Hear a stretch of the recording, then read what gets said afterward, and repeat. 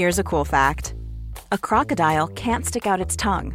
Another cool fact, you can get short-term health insurance for a month or just under a year in some states. United Healthcare short-term insurance plans are designed for people who are between jobs, coming off their parents' plan, or turning a side hustle into a full-time gig. Underwritten by Golden Rule Insurance Company, they offer flexible, budget-friendly coverage with access to a nationwide network of doctors and hospitals. Get more cool facts about United Healthcare short-term plans at uh1.com. Mom deserves the best, and there's no better place to shop for Mother's Day than Whole Foods Market. They're your destination for unbeatable savings, from premium gifts to show-stopping flowers and irresistible desserts. Start by saving 33% with Prime on all body care and candles. Then get a 15-stem bunch of tulips for just $9.99 each with Prime. Round out Mom's menu with festive rosé, irresistible berry chantilly cake, and more special treats. Come celebrate Mother's Day at Whole Foods Market. I'm Sandra, and I'm just the professional your small business was looking for. But you didn't hire me because you didn't use LinkedIn Jobs. LinkedIn has professionals you can't find anywhere else, including those who aren't actively looking for a new job, but might be open to the perfect role, like me. In a given month, over 70% of LinkedIn users don't visit other leading job sites. So if you're not looking on LinkedIn, you'll miss out on great candidates, like Sandra. Start hiring professionals like a professional. Post your free job on linkedin.com/people today. Hey, I'm Ryan Reynolds. At Mint Mobile, we like to do the opposite of what Big Wireless does. They charge you a lot, we charge you a little. So naturally, when they announced they'd be raising their prices due to inflation, we decided to deflate our prices due to not hating you. That's right. We're cutting the price of Mint Unlimited from $30 a month to just $15 a month. Give it a try at mintmobile.com/switch. $45 up front for 3 months plus taxes and fees. Promo rate for new customers for limited time. Unlimited more than 40 gigabytes per month. Slows full terms at mintmobile.com. Ready to pop the question? The jewelers at BlueNile.com have got sparkle down to a science with beautiful lab-grown diamonds worthy of your most brilliant moments. Their lab-grown diamonds are independently graded and guaranteed identical to natural diamonds, and they're ready to ship to your door. Go to BlueNile.com and use promo code LISTEN to get $50 off your purchase of $500 or more. That's code LISTEN at BlueNile.com for $50 off. BlueNile.com, code LISTEN. This is Paige, the co-host of Giggly Squad, and I want to tell you about a company that I've been loving, Olive & June. Olive & June gives you everything that you need for a salon-quality manicure in one box. And if you break it down, it really comes out to $2 a manicure, which is absolutely insane. It's also so easy to get salon-worthy nails at home with Olive & June. The difference between how your nails used to look when you did them yourself and now with the Mani system is a complete game changer. The best thing about Olive & June, too, is it's a quick dry. Dries in about 1 minute, lasts for 5 days, and full coverage in up to 1 to 2 coats. Visit oliveandjune.com/perfectmani20 for 20% off your first system. That's oliveandjune.com/perfectmani20 for 20% off your first system. The following is a presentation of the Force Center podcast feed.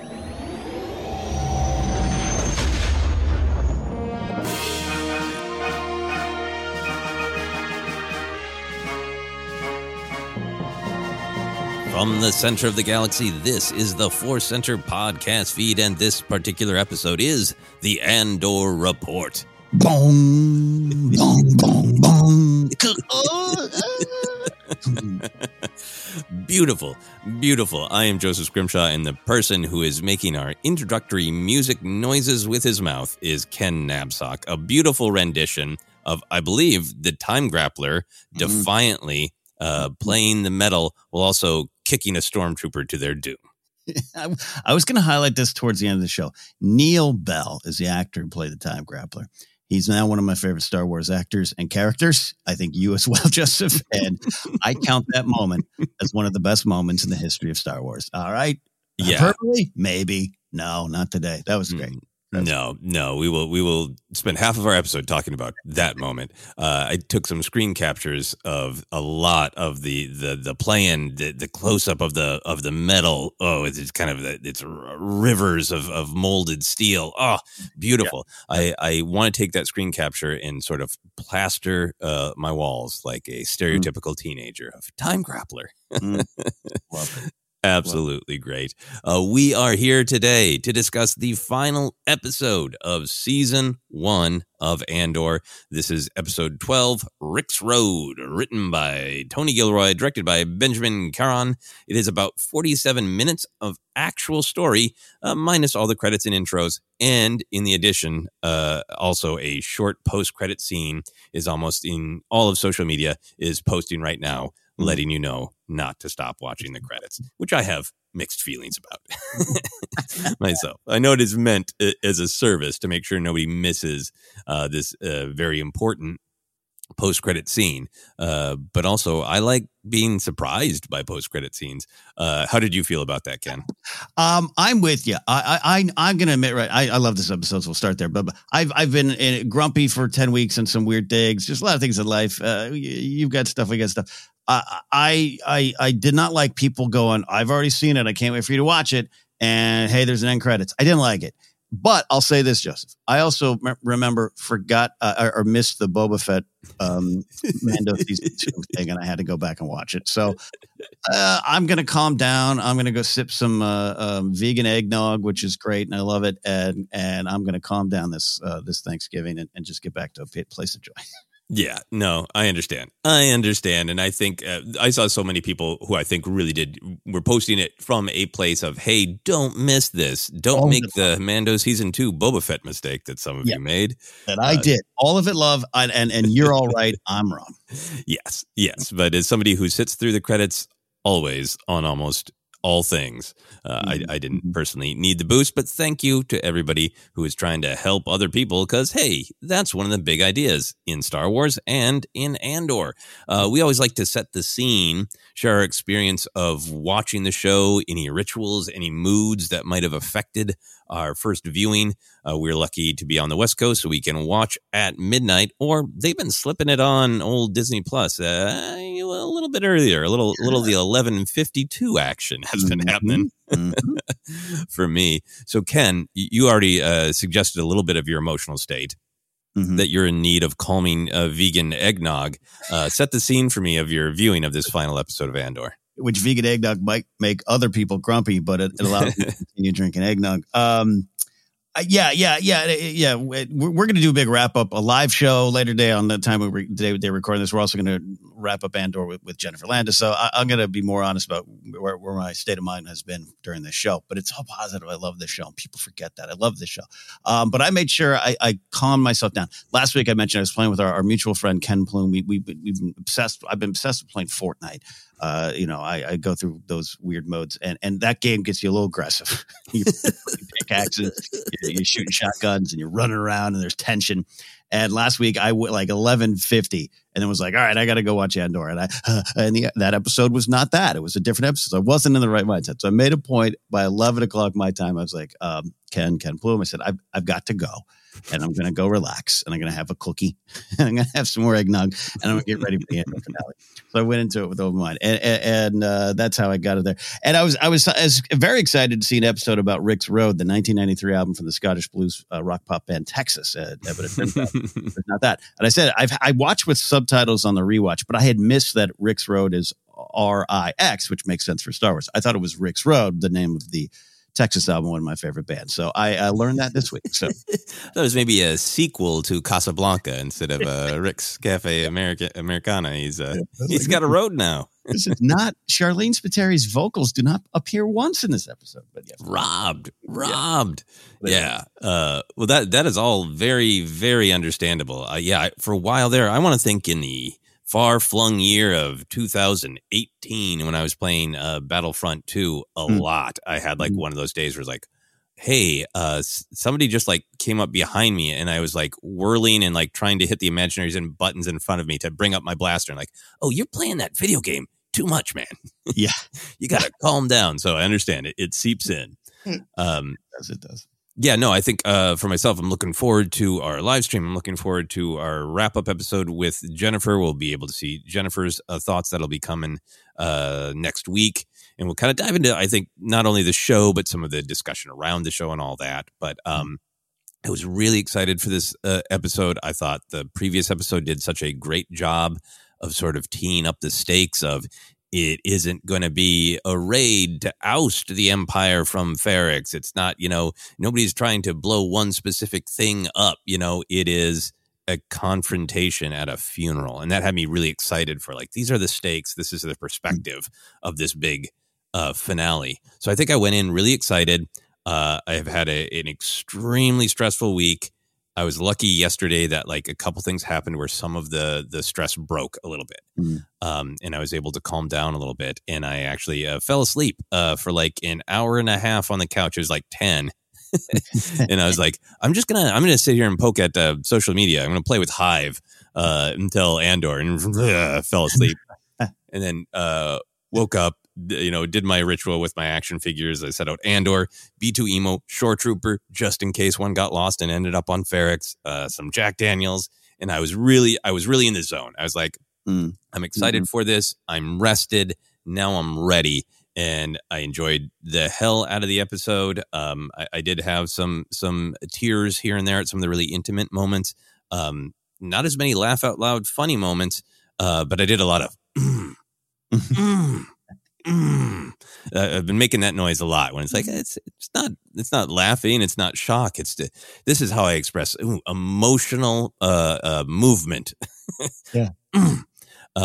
But then I got so pumped from that episode. I was totally, Dak Ralter from Empire Strikes Back. I could take on the whole Empire right now, that I always finish the episode. I write down a lot of my notes for what we're going to talk about right after my first viewing. And then I'm usually real sleepy and ready for bed. Ken, I had to get up and do laps in my apartment, not running, but just walking to tire myself. I had such a hard time calming down from this episode. Maybe I was listening to Marva's metaphorical message of don't sleep, and I took it literally. As you should, both literally, figuratively. Great moment. That's amazing. Love it. Yeah. So a good and interesting journey. That was where I was at. Let's talk about our overall reaction to the episode. You love it. You like it. Struggle with it. Surprised by it. Felt it was in the pocket of what you expected. Where did you go? I loved it. Loved it. I think I was surprised by it. I think where it ends up, and I think this was an excellent point you had started to really discuss in detail last week about how this all ends in a funeral, is probably a surprise to the Ken who was watching episodes 1, 2, and 3. Right? And in a way, I mean, it starts on Ferrix and everything like that. But, I think I took it as I took this whole series as it was going to be a little bit more, we got to get the Empire out of here, which, by the way, is a big theme. But the fact that a funeral is so personal, so poignant, and that being what's at stake, the community, the people. You and I both are going to discuss a moment we independently loved, which is a hug to save the galaxy. The fact that this episode ended up being that was not a surprise over the last couple of weeks, but it was a surprise going back 10 weeks when the show debuted. And I really felt that there, and I really loved that. And the tension of Wilman Pak building a pipe bomb at the beginning that was a great way to set the tone of what was coming. Things were about to explode. And the show's been very clear about what it wanted to do and what it was doing this entire season. And this finale was just driving all that home. And I really felt that. The slow building tension with the big emotional payoffs, no funny business, just the core themes of Star Wars delivered in a blunt fashion, which is great. I do think it's still the core themes of Star Wars that are present everywhere that are being played with here in a different way. And I love it. And this is something, you talk about the intersection of the personal and the bigger picture, all that stuff. But this stayed on the streets of Ferrix, but really gave us a look at every spark of rebellion in the galaxy. And I felt that. I had a lot of, I think I went to bed going, yeah, and then on Lothal, this is happening. And then who knows what's going on Alderaan. And I really think they handled that well. And the finale brought us all home. And I think one of the surprises, talk about surprises, was the way this pushed us onward and forward. Bit of a classic, some cliffhangers, some plot cliffhangers. I don't know why.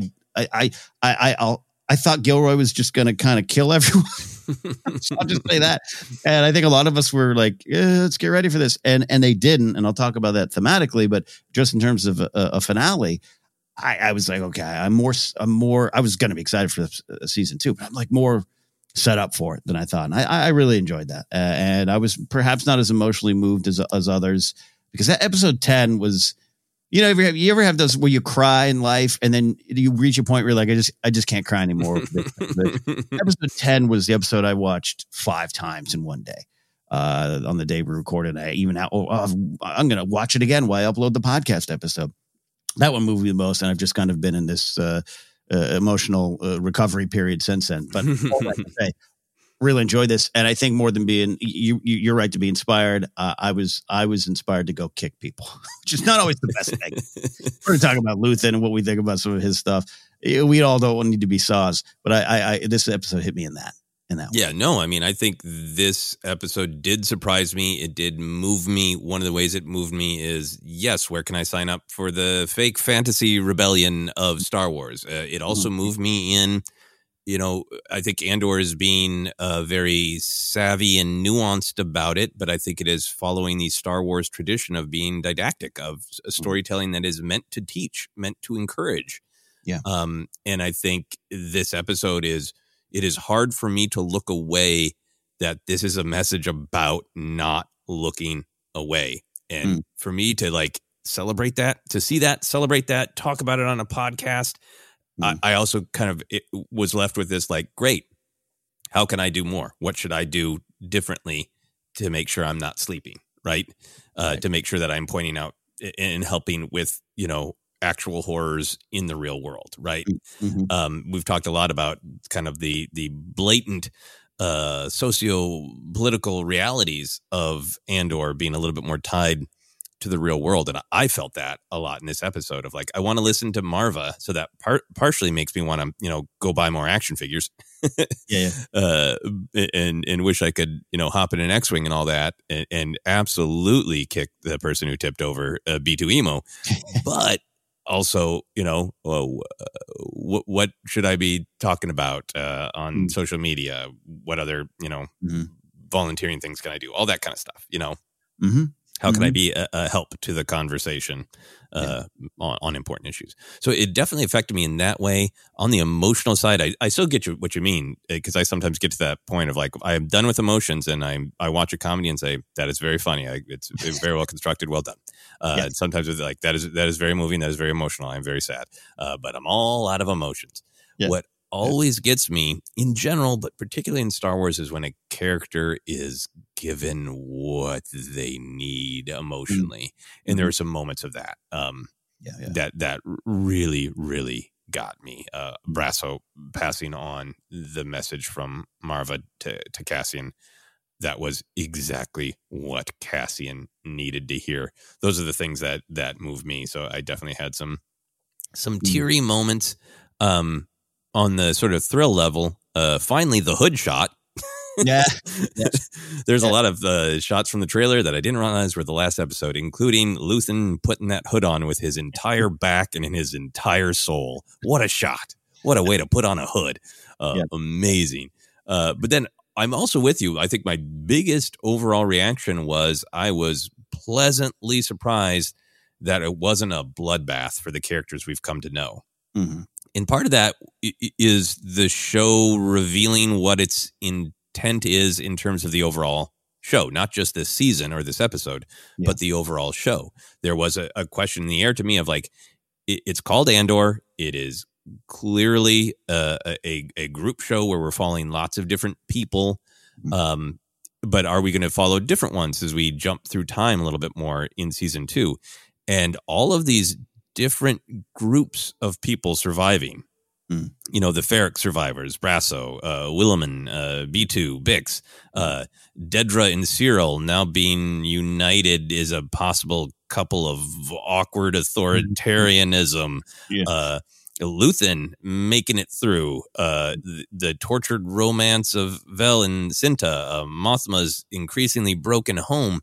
All those things were like cliffhangers that said this is where these characters end up. This is what's at stake for them, and we're moving forward with all of them. These stories aren't resolved. That was an extremely pleasant surprise to me. It really was. I'll talk about it in a second here thematically, but again, just as a TV episode, I needed that. You know, a lot of shows in the style of Andor. I'm even looking at House of Dragon, a franchise and world I love. Sometimes it's just like, man, this is heavy. Can we all just get a little bit of smiles? Can someone survive the morning? And often they do, but yeah, it hit me in that way where it was the tension. This season, this episode particularly, but there's so much tension. You're just waiting for the shoe to drop on the other side. So when they got in that ship and Cassian's like, all right, I'll see you. I was like, oh God, no. But I was like, I know Bix is under contract. I know I know she's under contract for a second season, right? I heard that, right? All right. She can't go. And Jesse's piling them out there and everything. And they got away. And I thought that was powerful for the episode, but also worked on a just structural level. Yeah, because it just told us a little bit more to me about what season 2 will be, and that we're going to continue to watch these characters' journeys. And if we are, as I believe Gilroy has said, we're marching Cassian up to the door of Rogue One, that there's going to be some, is there a final showdown with Cyril, in the moments before he goes to that meeting with Jyn, that gives the show some structure as well. Is really fascinating to me. I think the other surprising thing about the episode that I really enjoyed is all these characters that we've been following came into this funeral with their agenda about what they need out of it, what they want out of it, right? And Andor, who hasn't always had a ton of agency in episodes because of the nature of what this story is of somebody, struggling to commit, means that we have a main character who a lot of times is just going with the flow, not making choices. In this episode, Andor is making choices, and it gives it this electricity and it's this energy. Kind of Andor aside, everybody comes into this funeral kind of trying to make it about them, their specific need. And I love that the story of this episode is the people take over. That what happens is motivated by the people, and Luthen and Cyril and Dedra and even Cinta and Vel up to a point, they get washed up. Their chess game gets knocked over by what the people need and want. I really love that. I love that. If dive in for a second on that, because there were some moments I love. There's a shot towards the end when Luthen's kind of kicking rocks and getting out of there. Not running away, but just kind of getting out of there. And he's kind of looking back and he's just hearing and seeing and feeling what happened. Right. And I kind of wonderful reaction of like, it's weird. Like it's almost like he started it and is like, good job. I'm out of here. And I don't think that's necessarily the case, but it had that vibe. I was just really stuck on that moment. I freeze framed it. It was just kind of like, what is going on here? I love what you're saying. That this takes over. It is about the people. It is about the connections. It's about these communities and all that tying to Andor. I love that note too, because I felt this. Now he had a lot of moments in the prison too. I'll say this. He came in with a purpose, but I think more than any other episode, you ever like you got a friend of a friend and everyone's like, this guy's great. And you meet him and you're like, him? And maybe I'm that guy in some circles. I don't know. But Cassian, a character I love, and Diego Luna's killing it all season, has kind of had that like him. Like what? He's kind of a mess up. He owes most everyone money. He's kind of wears sandals in public, which is a no for Ken Knapsack. He's doing all this stuff like him. And this was the episode. You're like, yeah, him. You just felt that energy. It crackled, like you said, and he ends up in a pretty powerful spot. And I love that, and I felt that, and I love what you're saying. All roads led to Rick's road, and it kind of didn't matter what you wanted out of it. This was going to happen. Yeah, I think with Luthen, I almost took that. I know what you're saying about Cassian, and I think this episode does such a great job of he has these sort of inherent skills. We see a little bit more about where he learned them, and we see them kind of use them, but not fully commit. And now he's in. But with the Luthen thing, there's so much in this episode, and we will get into the details. That's about a need to control. And Luthen's story, I think, has been about how do you fight the fight without losing your soul. Luthen's given speeches, in a dark cape in the bowels of a corrupt city planet, Coruscant, about how he's accepted, he's damned, he's going to use the tools of the enemy, his soul is gone, he's going to do what needs to be done. So you kind of marry that with what this episode is saying about it's not natural to want that much control over a situation.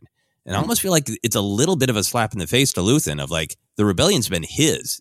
That's the way he's talked about it. That's the way his acolytes have talked about it. It's his rebellion, and he orchestrated Aldhani to get the Empire to react this way.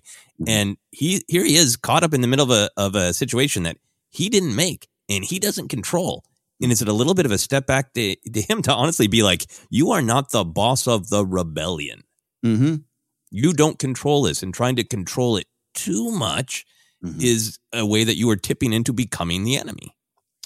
Yeah. Yeah, I'm with you on that. I'm there for that idea. I think you and I both, number one, love Luthen. I don't want anyone to forget that. We also think he's posing more questions where I think a lot of people think he's the answer. And that doesn't mean if you found his speech in the bowels, of course, on inspiring, I don't think that's wrong. I don't think that's wrong for you, especially if you take it out to the real world. I just think as a character, it wasn't as inspiring for me as other speeches, particularly one in this episode. But to see him, that smile, that moment, and just kind of, I think you're right. This isn't his. I love that idea, which isn't an indictment of Luthen. It's just it's what is needed in the galaxy. And it is not just one man's rebellion. Even though he was trying to pull other people in, and that's what he wants, and that's where we end up. But like, yeah, I when I say like it was run away, not like cowardly run away, but it's like, it was real poignant to me that he never pulled out a weapon. He never joined the fight. This maybe he felt it wasn't his. It's a community. He's also there to kill Andor, which is something else. And he's witnessing this. And that idea of him being one who's so willing to sever connections. And we see Anton Krieger's gone. He's a red flashing light on a screen, and there's cheers and celebrate, and they're watching it like it's a video game. This true rebellion is beyond it. It is about connections. It's about that hug. Yeah, no, absolutely. Absolutely. And I think I am not beaten up on Luthen's speech. I love it, but I love it because I think it's at least partially a rhetorical speech he's making to himself to pump himself up and to convince himself that he does believe all that, and he's right to believe that, and that there is no other way than to become the enemy in order to destroy the enemy. And I do think that this show has really wrestled with these ideas. I don't think it's really put its thumb on the scale yet, and is blatantly telling us. I think it's blatantly telling us how tyranny works and why tyranny is wrong and why it should be fought. I think it's putting its whole body on the scale there. Yes. But on the how do you fight tyranny without losing your soul, I think it's throwing ideas out there. It's showing us things, and I think at this point in the storytelling, it's letting us weigh them a little bit. Yeah. And I'm certainly weighing it for myself. Yeah. And other people might not be. They might weigh it in a different way, and that's fun. That's part of this discussion. I think this show has done such a good job of just stripping things away. And one of my favorite things about the show is it's just said, hey, here's some big themes. And now, you know what? You're right. We don't get to hide those themes behind a rancor or this and that. And I've had some issues with the discourse around that. But for this show to do it, it's doing what you talk about here. It's hey, weigh your options here. Let's talk about this. Yeah, you can't look away. It is a tribute to how rich and complicated and interesting Andor is that we try to do our short overall reaction, thumbs up, thumbs down, and we slide into all the big ideas. So let's dive into the big ideas, the themes, the ideas at stake in this episode. Ken, do you mind if we start with this idea that we've been tracking over the show of the personal and the ideological? Yep, I love it. So as we've been saying multiple episodes, it's been something that really struck me when I got to watch those first 3 episodes together, that it really felt like, what's interesting about this show is we're meeting rebels and soon to be rebels. We are meeting Imperials, but really seeing the personal relationships that motivate them toward the cause, or the personal relationships that they're sacrificing for the sake of the cause, or the personal relationships that should be leading them into a cause, but they're stopping at the personal and not moving on to the cause. I think that's something I've just been really interested in. And I feel like this episode absolutely hinges on that idea. It can be read lots of ways, but that's the one that really spoke to me because it is a funeral, something that should be personal. It should be a community event, but the actions of the Empire and the sort of desperate tactics of Luthen's rebellion make it a battle, make a funeral into a clash of causes. And that's just like the framing of the episode itself. But then I feel like casting's at the heart of this, right? Because I think his challenge throughout the entire show has been he loves people and he wants to be with people. He wants to care for people. This entire show, all of these events are kicked off because he is looking for his sister. He is looking for lost connection, and he takes a horrible risk to try to find that. And this is the episode. And then Luthen comes in, and Nemec and everybody else that he meets, trying to push him towards, okay, if you care about people, the Empire is crushing them, so why don't you do something about the Empire with all these skills you have? And he keeps going, nope, I can go somewhere warm and easy, and it'll be fine. Yeah. And this is the episode where Cassian finally merges his care for people and his commitment to the larger cause.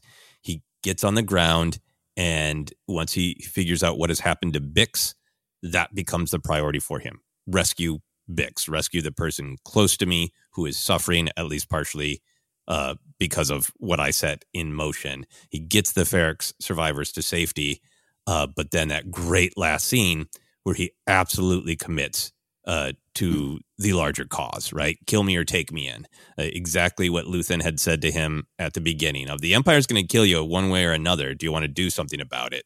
And he's like, hey, I'm with you now. Now I'm Mr. Layout, 2 options, and you get to choose, Luthen. It's such a great reversal, right? Of you came here to kill me. I guess that's the kind of rebellion you want to have. You came here to kill me because you don't, think I'll leak information.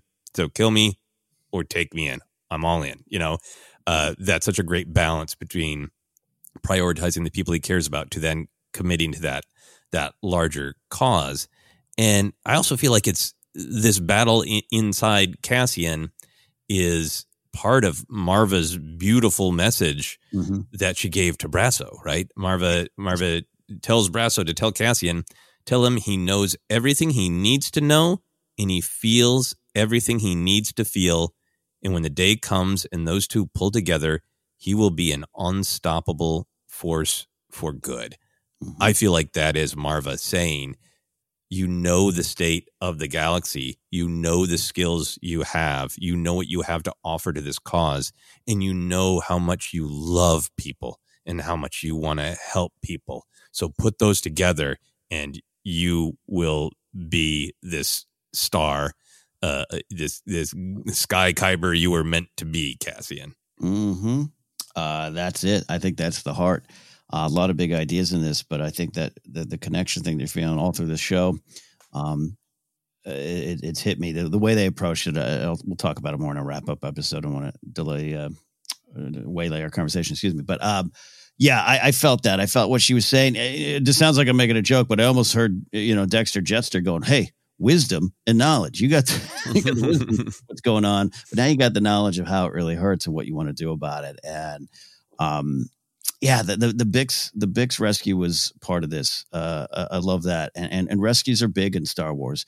But think about them, right? Think even with Han in Carbonite. Leia's going back because, she loves him. Luke's going back. That's his buddy. Think of Kanan rescuing Hera. Finn, his connection to Rey to rescue her on Starkiller Base. Chewie, you came for me in Rise of Skywalker. Yeah, all that is those are Star Wars adventure pulpy rescue moments. Cassian's again, it's the same thing, just delivered different. And a real broken down Bix in a horrible spot. Just the tortures happened to her. And I love what you're saying. I love that it is about that. And then he gets them all out. And I think the Cassian in episode 1, if that had happened, right, he's on that ship. Let's get out of here. The fact that he's now committed and wants to go commit, and the choice at the end of, hey, you might as well kill me because otherwise, what's the point here? Or take me in. I loved it. And that was the big victory of 12 episodes to get to that moment for me. Yeah, no, I absolutely agree with you. And I think it is a good contrast because, would Luthen, Cinta, Clea just assume Bix is lost? I mean, after what she's been through, Cassian, you're more valuable. It's brutal, but it's got to be done. Leave her be, And I think that is such a huge part of the story of Star Wars is how do we fight without losing our souls? And I feel like that's what Cassian, as the main character, is coming to in this episode. I also thought this idea of the personal and the ideological coming together was reflected in lots of different ways. There's so much about the culture of Ferrix that I'm sure we're going to talk about, but I was really affected by them. The thing that they were chanting, stone and sky, right? Even that is a thing to chant with what we know about their culture. that felt to me like supporting this thematic. Like the stone is the grounded, the personal, the down on the earth, the real materials, and the sky is the epic, the cosmic, right? Mm-hmm. So even that chant was sort of like us all together down here, the real people on the ground matters, in the big idea, the galaxy, what's out there, that matters too. The little people and the big idea, they both matter. It was just inherent even in them chanting stone and sky to me. Absolutely. 100%. It's a great John Lennon lyric that he never wrote.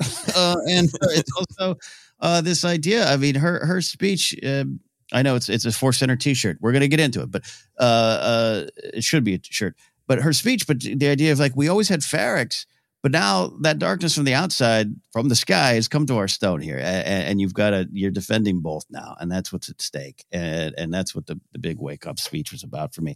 Yeah, it reflects in other ways. I don't want to leapfrog too much to it, but just to throw it here. Yeah, go ahead. Yeah, let's just talk about Marva's speech for a moment. If you, because I think that's a great point to go. And then we can go into all the other places.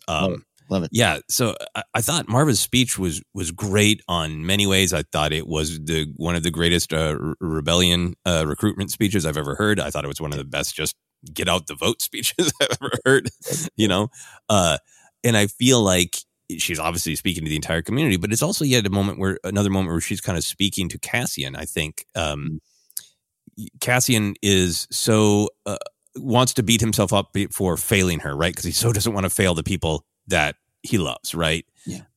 In Marva's speech, she gives that great message to Brasso, which is the one that made me weepy of, I love you more than anything you could do wrong.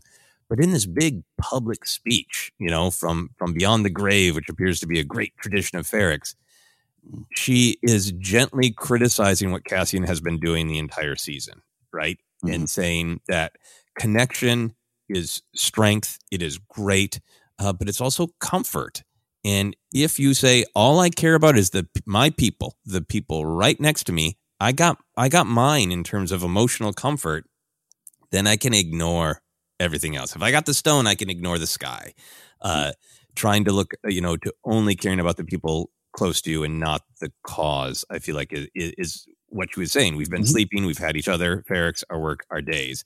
But I think Marva's also critiquing herself, right? She's pretty explicit about it. I've been sleeping. Yeah. She says, I've been turning away from the truth I wanted not to face. And I think it is a balm to Cassian of like, look, this is a temptation to just want the people close to us and to not care about the big picture. It's a way that we can bury our heads in the sand.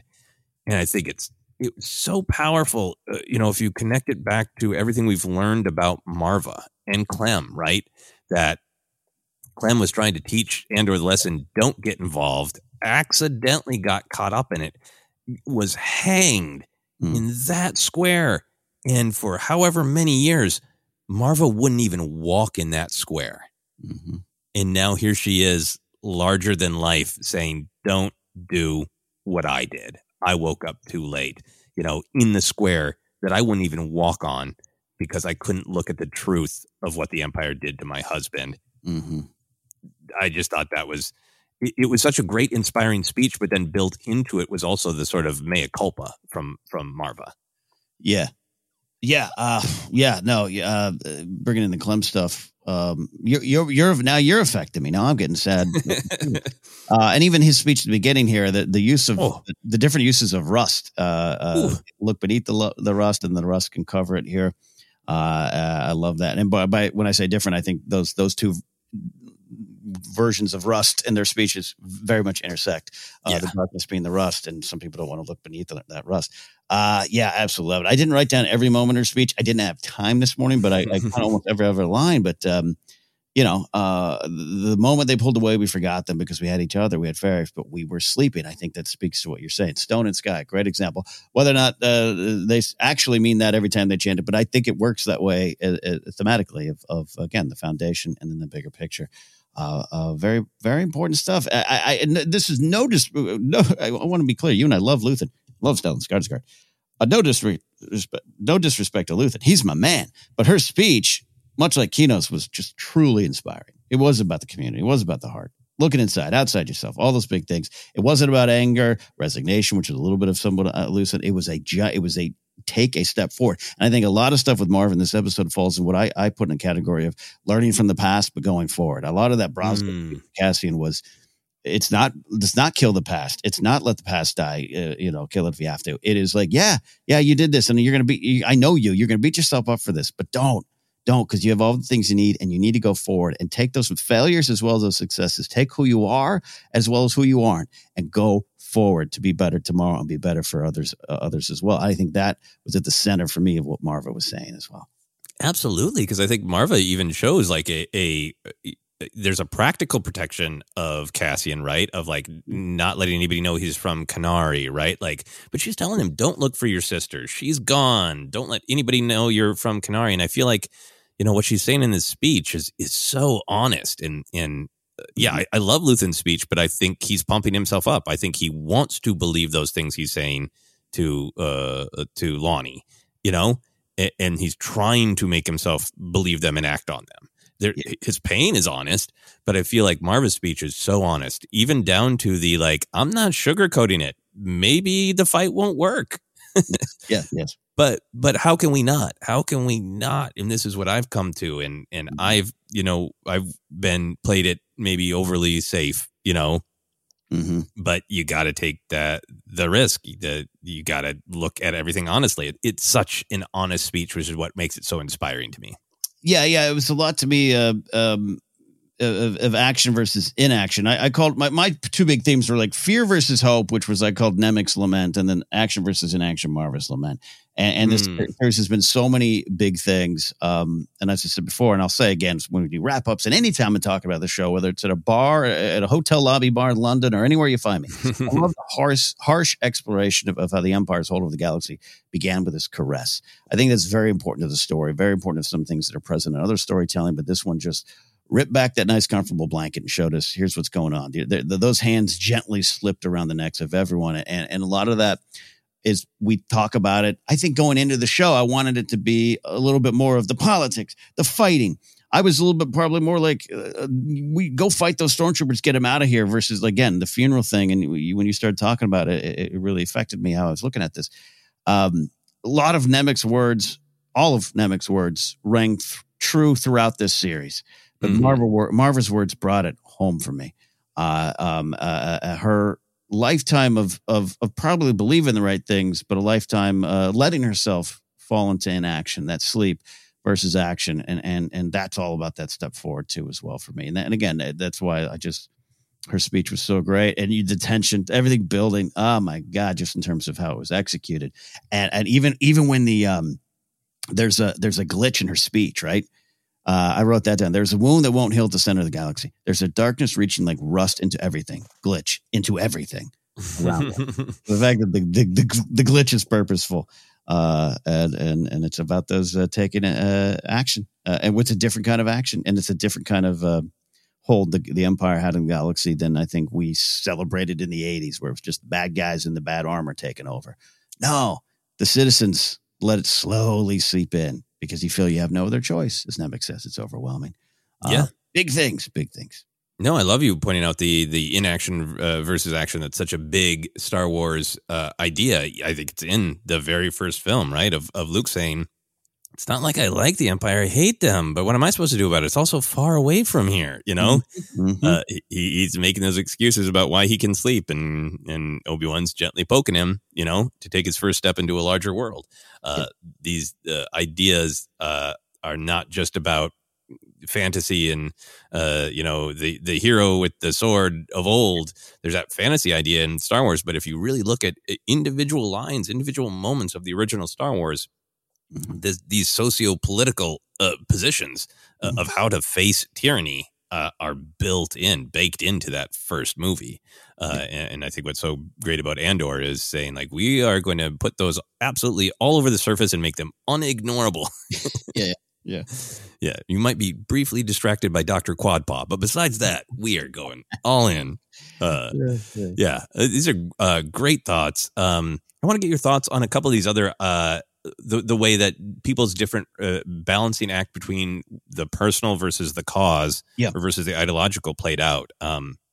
you and I were both really interested to see what Mothma ultimately decided. We know from the character going forward that she does not want to lead like the Empire. She does not want to become what she's fighting. Like, yes, violence is necessary, but also it's an alliance, and they take votes, and they make decisions together, and people absolutely sacrifice themselves, but only when it is knowingly their own choice. Many Bothans died to bring us this information, but those Bothans damn well signed up and made a choice. Mothma didn't take it away from them, right?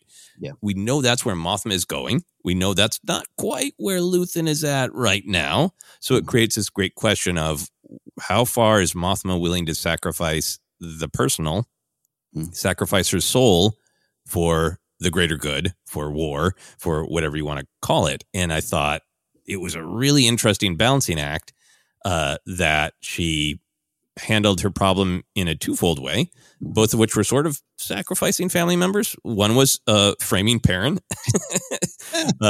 And just like Luthen says, using the tools of her enemy against them. She's like, well, actually, I've been really afraid of being spied on and knowing that Cloris is an ISB agent. Yeah. What if I use those tools against him? So there's one that could arguably be kind of fist pumping. Perrin doesn't seem to be a great guy. It seems like that's what, when she brought up to Davos Skalden brought up, I know your husband quite well. And we were like, what is he doing? Sounds like gambling. Mm-hmm. So there's a little bit of fist pumping of like clever Mothma frame Perrin for the way the money's been moving around. But then there's this much bigger question that you and I talked a lot about of, in order to get the financial help of Davos Skalden, being willing to potentially follow the traditions of Chandrila and marry off her daughter at a young age. How do you feel about the framing of Perrin and Mothma's choice to move forward with this Chandrilan tradition of young marriage? Yeah, see, keeping the angle of, we'll see where a lot of it lands, but speculating about what it means. First of all, I rewatched that Perrin scene a few times because I was like, he's not in on it, right? And no, he's not. No, he's not. No. And I thought that was one of my favorite scenes of this series so far. I just absolutely loved it because I fell for it at first. I was like, oh, he's getting again. He might be gambling, but I just was like, oh, they're fighting again. Then I was like, oh wait, I'm an idiot. Spy guy is listening. I loved it. I love that. With her daughter, the big question mark, the big wrinkle is that this is something that perhaps she wants, and Lita being what she wants, and Mothma having to accept that, like we were talking about last week. And I guess my question, even maybe back to you, is like, is it just fortuitous? Is she just lucky that, all right, Lita's good with this? If Lita was more like Vel, then maybe we'd have a bigger question, and that Mothma's just got to let this happen. Much like she kind of, sorry, Jin, the vote went this way. Mm-hmm. But then someone else makes a decision to fight. And it's not just that Mothma's inactive and sitting back, but just that this is her bigger philosophy. So I don't quite know where the Lita stuff will end. For me, though, I'm glad Mothma was able to let that go, right? Let her protectiveness of her daughter's natural as a mother, even though they're fighting. But that didn't get in the way of this. But that Mothma's preserving her soul as well. I don't know if that sounds confusing. No, I think it's the same way that I feel. And I think, obviously, it's not a hero shot, though, that awkward shot where, Lita kind of looks back at her mom and Mothma isn't looking at her. And then Lita looks away and Mothma kind of glances at Lita. It's a disconnect, right? Yes. But I feel like it's when it's first presented to Mothma by Davos Skalden, Mothma's incredibly strong, fiery. Tay will show you out now. One of the most badass lines in Star Wars at this point, in my opinion, with the ferocity that she delivers it, paying off this whole season of seeing, even if there wasn't, a rebellion going on under a tyrannical empire, Mothma's and Perrin are trapped in this marriage and miserable. That of course she wouldn't want this for her daughter. And maybe there are even grosser implications to it, to how ancient it is and how young these people are, Yeah. I think that's why Mothma and Vel detest this, right? Is it a lack of agency? Yeah. You're told it's a part of your tradition, so just go along with it. So I think Mothma is utterly haunted by it. Mm-hmm. But I think we, the audience, are shown that, Lita is young, she's lost, she's confused, she's trapped in a world that doesn't make a lot of sense to her, and she is reaching back to the Chandrillan traditions, like a bunch of the Chandrillan kids are on Coruscant, where they're, kind of disconnected from the community. Like, you see the community on Ferrix giving people such strength and grounding, and here's these Chandrillans who are growing up in a totally weird city planet world, disconnected. Of course they would sort of rebel by grabbing on to the old ways, but ultimately what it does is like, that's Lita's choice. This is not Mothma going, yep, I agree with the Luthen perspective, anything for the cause, I'm going to marry my daughter off kicking and screaming. It's she wants this and I need this, and maybe the galaxy needs this, and I hate myself for it, and I will probably lose my daughter in the long run, regardless, but it is her choice. Because I feel like when you get to the heart of it, as Mothma's always wanting to try to respect people's agency, right? I mean, she respects Radiss's agency. They're like, hey, he went. Okay. Yeah. Big smile. Here we go. Yeah. Yeah. Do you think it also, I think it folds in nicely to this control thing, right? She not unlike Luthen here. I've got to sit back. I need this. She's okay with this. She wants this, And by the way, who knows? Maybe Lita and this Sculdun Jr., maybe they have a wonderful life together, right? But who knows? Just based on his name, which I'm scrolling down because it cracked me up in the credits. I'm trying to Steeken Sculdun, like. I thought Davo Sculdun was a bad name. Like, who do you want to marry your daughter to? Steeken Sculdun. Like, let's not judge by names, but come on, Steeken Sculdun. I love that. Jeez. So I thought that was really interesting to see where all that played out, and I think it did suggest that that's kind of the solution for now. Mothma has money flowing. If anything's weird with her accounts, it's because of old gambling Perrin. And she can move money around the way she needs and wants to now because she's made this deal that I think she is going to remain tortured about. And I think probably in season 2, we'll see even more fallout from. Yeah. It's that's when I keep saying the question marks. Like, I just love to, flash forward after the fall of the first Death Star in Yavin 4, and Lita's like, things are great, Mom. This all worked well. I have a wonderful marriage. Yeah. I don't know. Yeah, no, it would be fascinating to see. And I think that Perrin was not actually gambling at that party. I think he's really like, what are you talking about? Like, I think he has slunk off and done some gambling through Davo. I think he's had some dark weekends on Canto Bight, as she talks about. But it's so believable, and I think it's just brilliant of Mothma to play him that way. But I think he's like, I wasn't. Yeah, I love that. There's a world exists where Perrin and Dabu Skay have gambled together. I'm with you too. Certainly not a defense of Perrin, but I think that's why it works so well, and why. Again, I had that moment where I was like, I fell for it, number one, in the beginning. Then I had to specifically rewatch just to see how it was played, to be like, Is this his hero turn where suddenly he's like, oh yeah, okay? No, it's not. But I absolutely love it. But yeah, no, I believe it. But I believe he was just like, what are you talking about? I was drunk and flirting with other women at that party. What are you talking about? I was doing these other jerk things, not the jerk thing you're accusing me of. Yeah, love that. A couple other moments where I thought this idea of how different people, relate to the cause versus the personal was really present.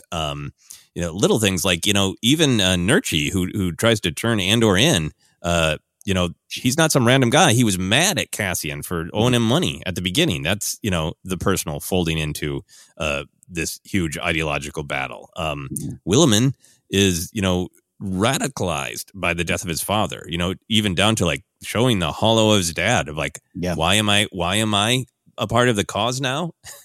Because of my dad,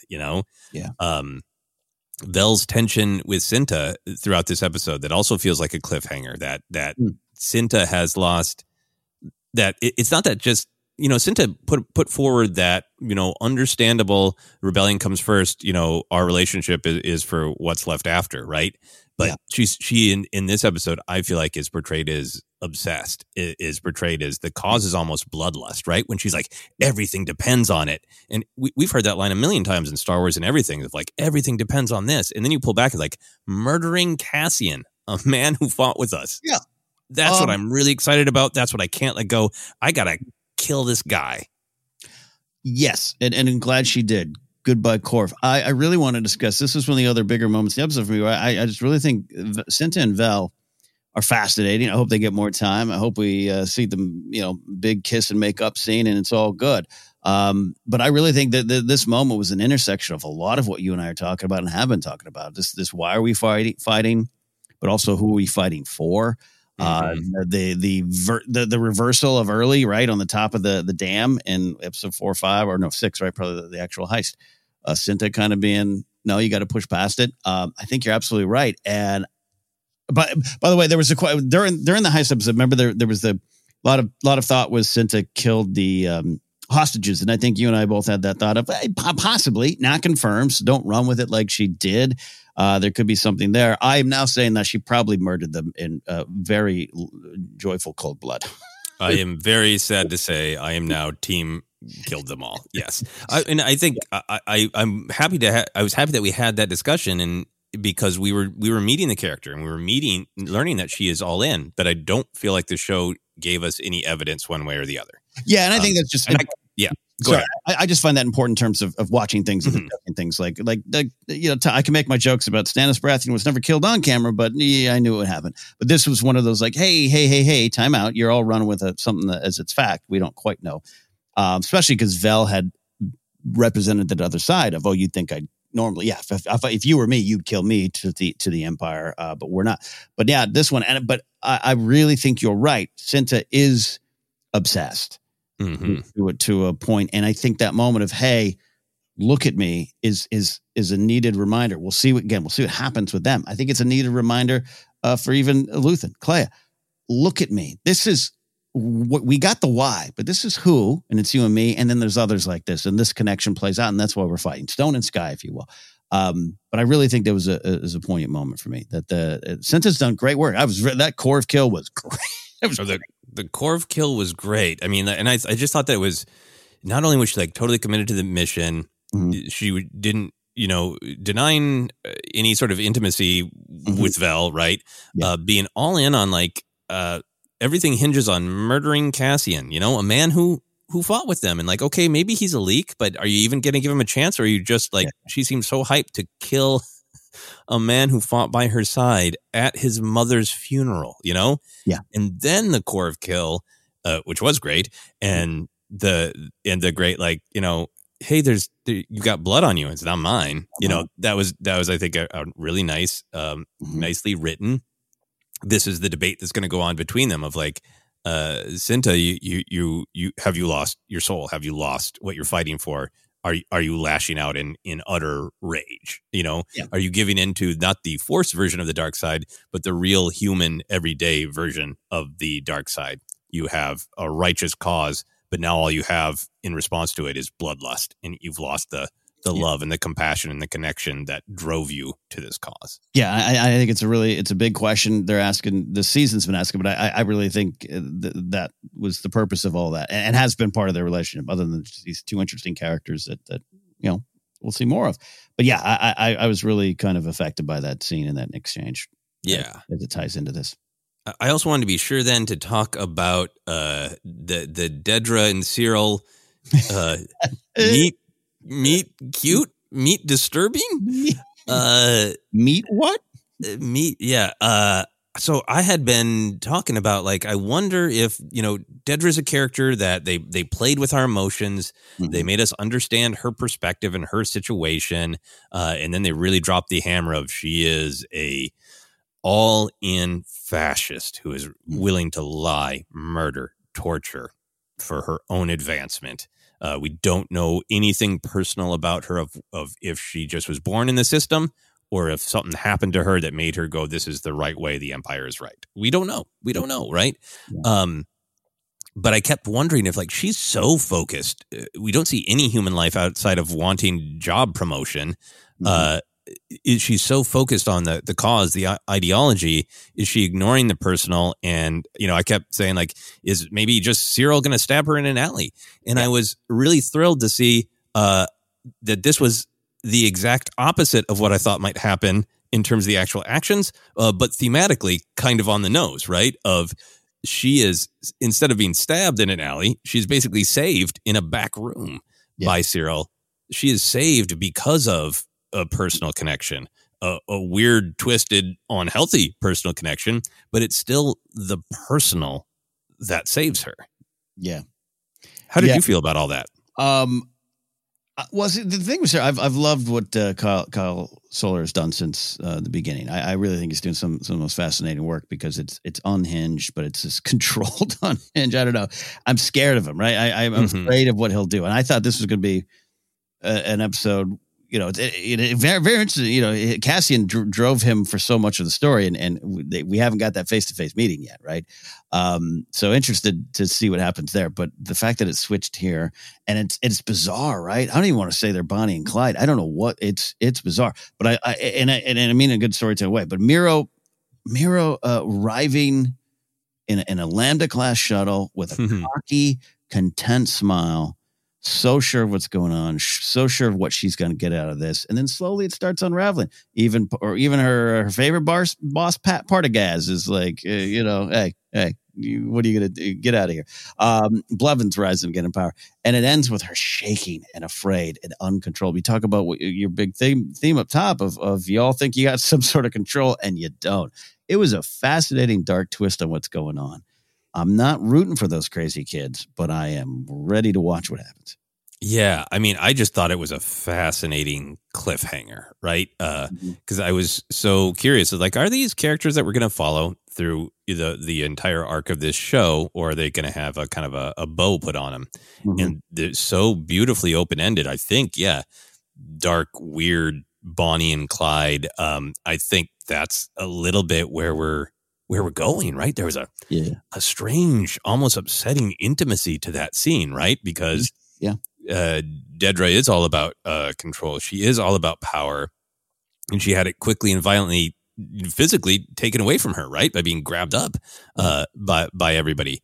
And then here comes Syril, swooping in, and that total loss of control, not just of that, but then she had power over him in every situation, and even to reject his weird stalkerish, I have made you my everything. Your beauty has given me hope to live on. And she's like, I'll arrest you if you ever talk to me again, to suddenly be rescued by your stalker. And I think a part of it is, we're reminded in almost this cliffhanger way of, she's been rising at the ISB, so everybody's got knives out for her, and she just bleeped the bleep. She, every euphemism you can think of, she's not coming back a hero from this, right? I think maybe, I think probably what happens next is the Empire brutally cracks down on Ferrix, but Andor escaped. She's got nothing on Axis. Her mission totally failed. All that money they spent on communications totally failed, right? And they got some bad press. If anybody from Ferrix starts talking of like, hey, the Empire wouldn't let us have a funeral for an old woman, So she is suddenly going to find herself in the position that Syril was in, plummeting in the ranks. And now we have two people who define themselves by control, power, upward mobility. They are the ones who can destroy the hideous rebellion. This is all that Cassian Andor's fault, whoever he is, wherever he is. Now they're kind of in lockstep. Yes. Yeah, it's the weirdest Grease musical song ending ever. Right? You're the one that I want. I followed you here. Yeah, look. One of the other factors here is, Palpatine doesn't like stains like this in his mouth. Clearly, we heard that line. Sounds like I'm joking, but Dedra's due for a business meeting at the castle with Vader. Funeral interrupted. A planet lost. Yeah, like her future has been great in the Empire. I don't think right now. So fascinating. Yeah, I'm with you too. I don't even mean this as a joke, but I was like, are we going to get the weirdest kiss ever in Star Wars? Like, it was wonderfully bizarre energy. That's fascinating. That's interesting storytelling going forward, because as it's been marketed. It's the first lesson you learn in screenwriting. Every villain thinks they're the hero of their own story, and they're taking that and going, "Oh, it's going to be a love story, or it's going to be a victory story for these in their minds." And it's fascinating to watch, as it is disturbing. Yeah, I think that's the thing. Is like, we want characters to form personal relationships. So much of this episode is about saying how personal relationships lead to strength, that you want to be in the fight because you care about people. You don't want to use people that you care about as an excuse not to fight. You want to use them as an inspiration to fight. So there's lots of things to make you look at, a couple of Imperials finding connection, finding that somebody else cares about them, somebody else has their back, and it makes you go, oh, great. But then you look at their relationship and go like, yeah, even if they team up, even if they have some weird intimacy, how do they follow their own philosophy without eventually stabbing one another in the back? Because that's what this connection in this relationship is based on, the philosophy of control and tyranny. Yeah. And this maybe is not something that play yet in the show, but in the second season, if we follow them, this idea of, hey, here in the real world, they're all the same, right? I don't vote for any of them because they're all the same. Sure, I get it on a surface cynical level, but you follow the empathy, you follow the compassion, you follow what the policies are actually trying to do, you follow what their actual intentions are, and that's the dividing line. We got a lot of clear dividing lines being shown to us in this show, but following these two, and again, you and I were one of many Star Wars fans going, I'm kind of rooting for Dedra. I'm kind of rooting for her, and the show was like, yeah, that's what we're doing. So to analyze that of there is a difference, even though in their hearts they feel. This little potential power couple feels they're doing what's right. You got to follow those other themes out, and that will tell you what's right and what's wrong.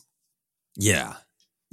And I think that's it. Of like that, I was with you too. It almost did feel like this was one of those moments where just like these characters had just been through something hellish, and they needed a release of some kind, and they're close and intimate. And like, is this going to be a kiss? And there's a part of me that's like, yeah, I'm always rooting for characters to find intimacy. But then there's also that part of me is like, oh, God, don't. No, because this is not healthy. This isn't real. Your ideas to each other, you don't really know each other. You're just, you're eventually just going to be tools that one another uses to get something. Or will they find, is that the story ultimately, that they find a true connection and it breaks them of some of their horror, Yeah. Who knows? Interesting. Yeah. But I think you're really touching on something important, which, for me, the reason I've been so interested in this theme of balancing the personal and the cause is not just analyzing a television show. For me, it's the idea that it's putting out there that at the end of the day, there are absolutely good people and bad people in Star Wars, but they aren't inherent. They're all people who make choices.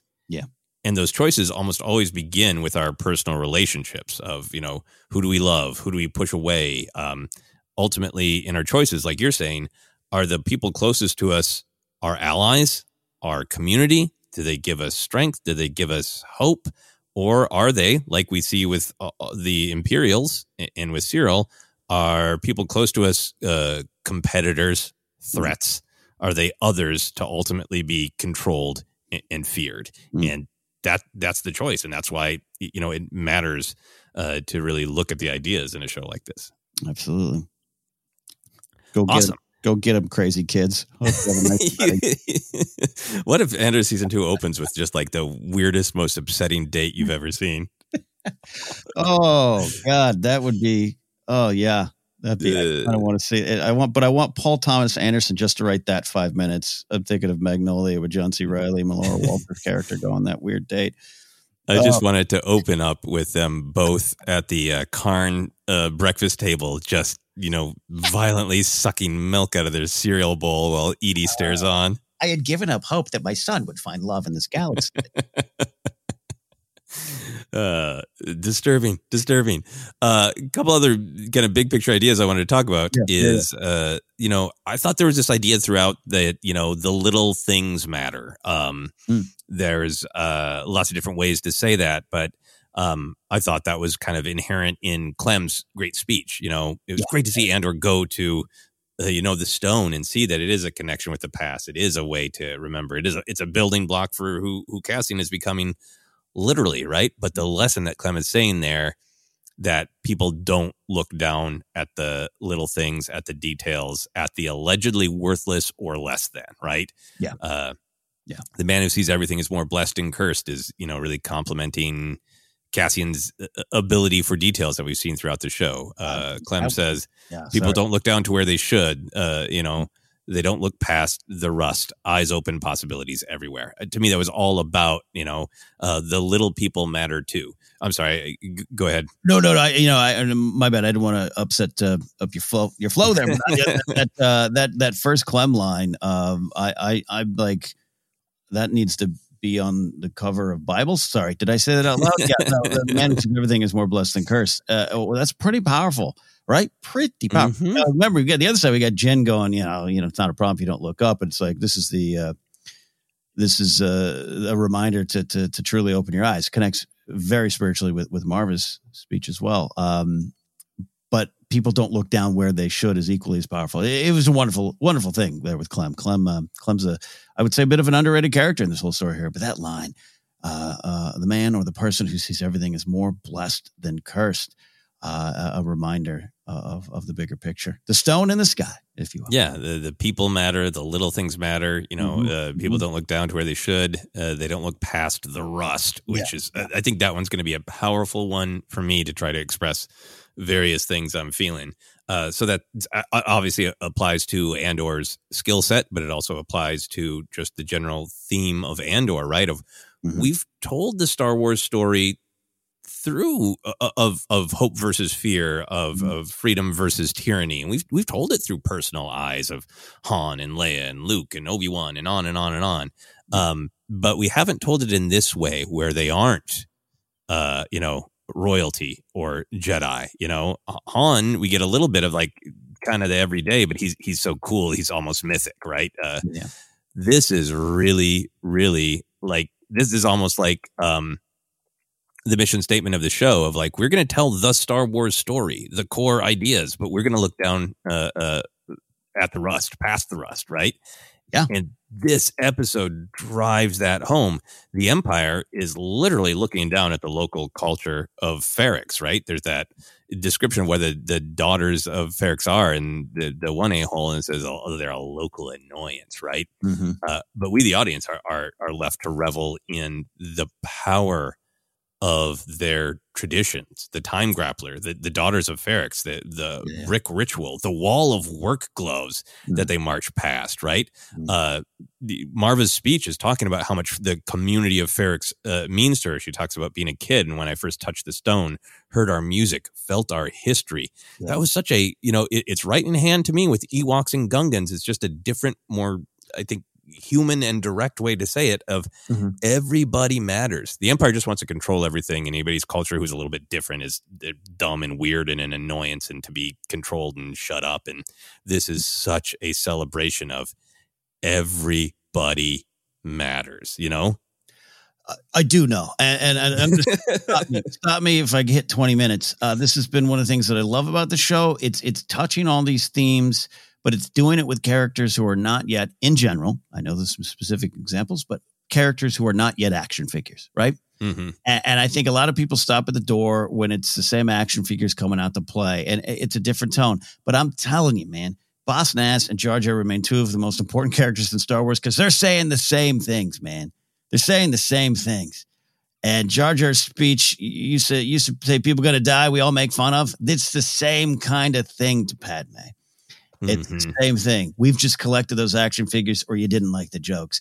And so that sends me down a different path to discuss in another episode. But to celebrate what's going on in this episode, I think it's also needed for people. That's one of the things when people ask me early on, I would get text. My friend Papa Don, if you're listening, Jimmy, hey, what do you feel about it? I'm like, you know what? Here's what I feel about the show. I'm glad with what it's doing, because it's ripping off Band-Aids and it's making a lot of people sit down and go, hey, here's what Star Wars has always been about. And I think that's going to be the legacy of this show. I think I get lost in the weeds of the debate. This stuff was present elsewhere. It's present in Danny Trejo's Rancor Keeper telling Boba Fett that you're not necessarily who you're bred to be. You can change. It's there in Queel telling the story of rebuilding IG-11. It's all there. It's all there. But to come down to these moments, and that Clem speech was it was part of the heart of the series. I think you're right. I think you're right. Want to know what Andor's about? It's about looking down at the rust and finding what's beneath it and seeing possibilities everywhere. Not for success, not for power, but for helping. I think that's what's about. Yeah. And I think it was in Marva's action, right? So much of it was in the parade, right? It was in you're not going to tell us when to have our funeral. You're not going to tell us how many people can come. This is our culture. There was that was so powerful in the parade. B2 Emo marching was one of my moments. Seeing Brasso in his uniform. So there was what the culture did, what the society did, right? But there's also Marva, right? This voice from beyond the grave, and learning that was a part of their culture of like when people have the blessing to know that their final days are coming. It seems to me like that's a tradition, right? They record these words, and she says, like, when I was first lifted by the dead, right? Yeah. What a beautiful tradition. So there's so much to respect about their culture. But then even with Marva, it's the earlier episodes when Cassian comes back and is, trying to talk her into going to somewhere warm and easy, which, we know doesn't exist. Marva knows doesn't exist. Cassian finds out the real hard way. It doesn't exist anymore. I think we do take it seriously as an audience, but there is almost a little bit of the comedic to Marva, this, older person in not great health going, here in my final days, I'm going to join the rebellion. It's all, you could almost look at it as comic. And I'm not saying anybody was like pointing and laughing and going, ha, grandma's going to join the rebellion. But there's an element of like, even Cassian's like, what? Okay, you're going to go fight the Empire. You're going to go, shoot up a hotel. How are you going to rebel? Yeah. And this is the answer. She rebels, in a way that the Empire doesn't think of, in the way that the Empire can't see past the rust of. The Empire sees her as like old woman wandering around looking for sewers to try to. Okay, great. Congratulations, right? The Daughters of Ferrix are a local annoyance. And here she is from beyond the grave, rebelling in this way that the Empire can't see, can't understand, can't stop. Yeah, and by the time they kind of see it, and Rhaegar Targaryen yells, enough, it's too late. It's too late, Rhaegar. Yeah. and that's the thing. I forget his character name and the actor's name. I apologize. But that's the thing, too, about huge changes in society. You can fight it all you want, but you've already lost. The change is here. It's just creeping out, and people got to get on board, and people got to get there. And I think that's a powerful statement, too. It's too late. You can yell enough all you want, but the marching band is at your door. Yeah. Vaness Tigo, played by Wilf Scolding. I love it is that right? That all sounds right. Which one's the character and which one's I know. It's so great. I love it when the actors' names sound like Star Wars names. Yeah, when the young Lady Mormont is played by Bella Ramsey, you're like, what a pop culture name that is. Just a hero and a villain all in one name. Yeah. I just want to share one of my other favorite lines that got me is when Cassian finds Bix, right? And Bix is still a little confused and says, Marva was here. And Cassian says, wasn't she great? It just, she was so powerful in this episode. And it really was about the not, looking at things on the surface and dismissing her because she's just, an old, ill person. What can she do? Yeah. And then I think this other way that the sort of the little things, the little people matter, that was there in Nemec's manifesto. You know, I was so glad that we got the mini podcast episode of Cassian listening to Nemec's manifesto, and there's a lot of interesting things said in it, but in particular, he said, "Remember that the frontier of the rebellion is everywhere, and even the smallest act of insurrection pushes our lines forward." That is such a stronger together message. That is such a every little contribution matters. And I think that, you know, Nemec's journey reflects that. You know, his work on Aldhani mattered. It inspired people. His manifesto is now a part of the chain of small actions that is going to bring the Death Star down eventually. He is a part of that chain, you know. In this episode where two of the biggest speeches and the inspirations come from Marva and Nemec, dead people paying it forward. It sort of supports the argument that he's making in the manifesto that even these small actions, these small bits of rebellion that don't feel like everything, they do matter. Yeah, how many times have I barfed up on this podcast? The light side builds, dark side destroys. You see the same energy, right? Palpatine's, what are you going to lie about on a forum because I could use you, or how are you going to push this rebellion front forward? It's always at play, and I loved hearing Nemec's words too. It was really great. Yeah, really, really powerful, and I think really also just kind of helped to bring everything together. Last kind of big theme that I wanted to talk about, because I think it is in all of Andor, but particularly this episode, is just a lot of perspectives on the nature of tyranny, of what is it, you know? Yeah. I think the show has really taken time to show the actions of the Empire, the murder and the torture and the lies, but also the limiting of freedoms, but also the crushing of cultures. We saw that with the Dani, the disrespect toward their culture, right, and their planet. We saw that with the Kenari, and we're really viscerally seeing it here on Ferrix. But there's a couple specific ideas in Nemec's speech. You know, he depicts the battle against tyranny as the classic Star Wars theme of the flowing and organic versus the rigid and mechanical. When he says, freedom is a pure idea. It occurs spontaneously and without instruction. The imperial need for control is so desperate because it's so unnatural. It breaks, it leaks. Authority is brittle. Oppression is the mask of fear. This is such exciting, classic Star Wars stuff to me.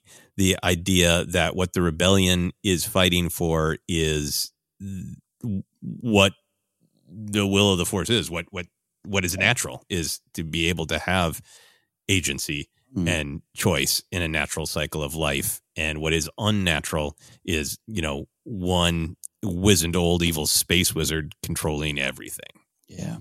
Yeah. Lest we forget who's at the center of it all. Yes. Yeah. Indeed. But spiritually, it's all there. Yeah. And that was the other thing that I wanted to ask you about. I loved Marva's line. You already quoted it as of, there is a wound that won't heal at the center of the galaxy. And for me, I think, Marva is talking about the Empire is controlling everything. Yeah, they come here and they go away, but eventually they're going to be here forever. And that time has come now. Yeah. You can't escape it because it's the Empire. I feel like, she's talking about the Empire. But for me, it was really powerful to kind of hear there is a wound that won't heal at the center of the galaxy that's literally Palpatine. Yeah. We've never heard his backstory, and I don't know that I really need to. Well, I guess, we have some versions of it in the Darth Plagueis Legends novel, but, in the current canon, we don't have here's what happened to Palpatine.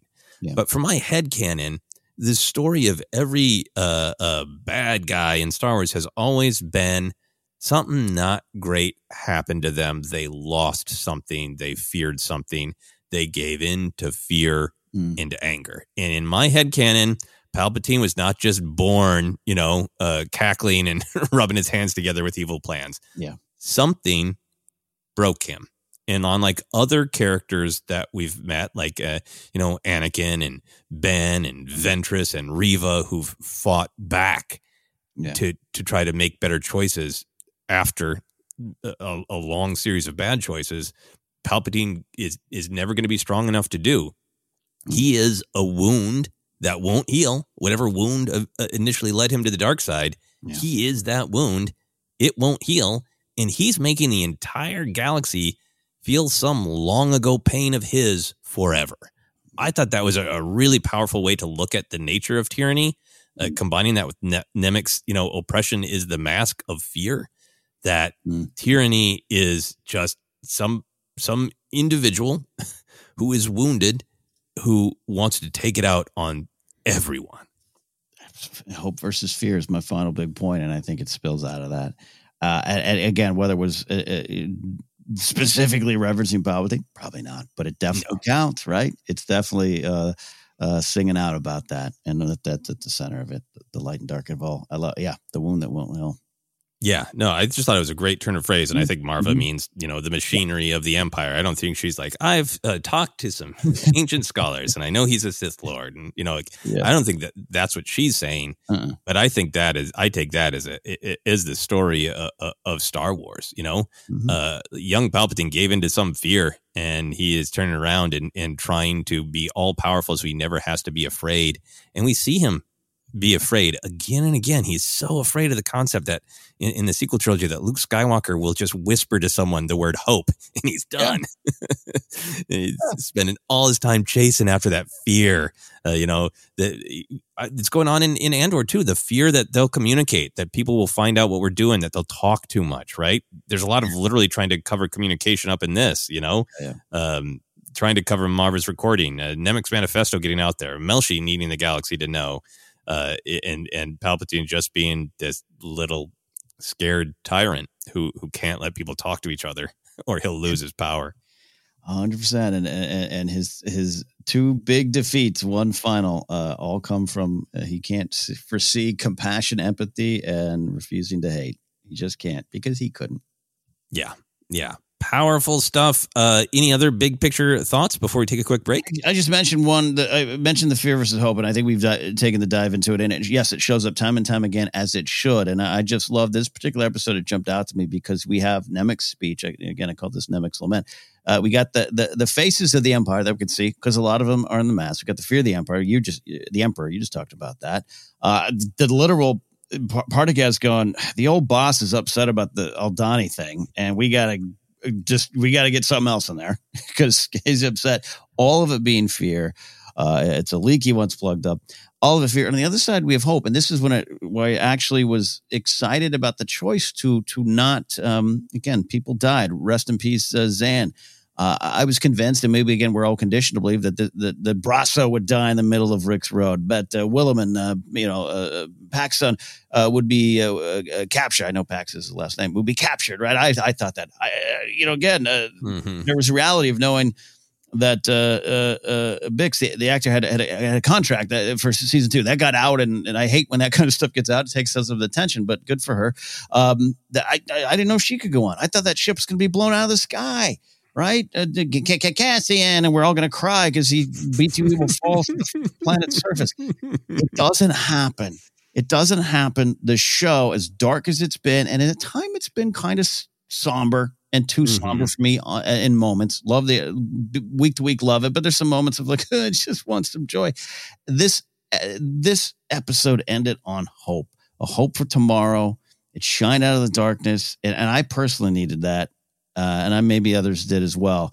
And this show, because at the time this show just pummeled me upside the head. And I think that's okay, because I think we all need that from time to time. You and I are both talking about this show rips Band-Aids. It pulls the blankets back. You're getting up and facing the darkness. It's here. This show's not going to let you hide behind a space wizard. I get it. And we can talk about that in more detail later on. But I was thrilled to see that ship fly off because it was hopeful. And Luthen has a smile of a little bit of hope, maybe glee, as we watch people ready to stand up for the big idea of freedom in the galaxy. A lot of hope shone through at the end of this. And I really needed that and was glad it did. This particular episode did that.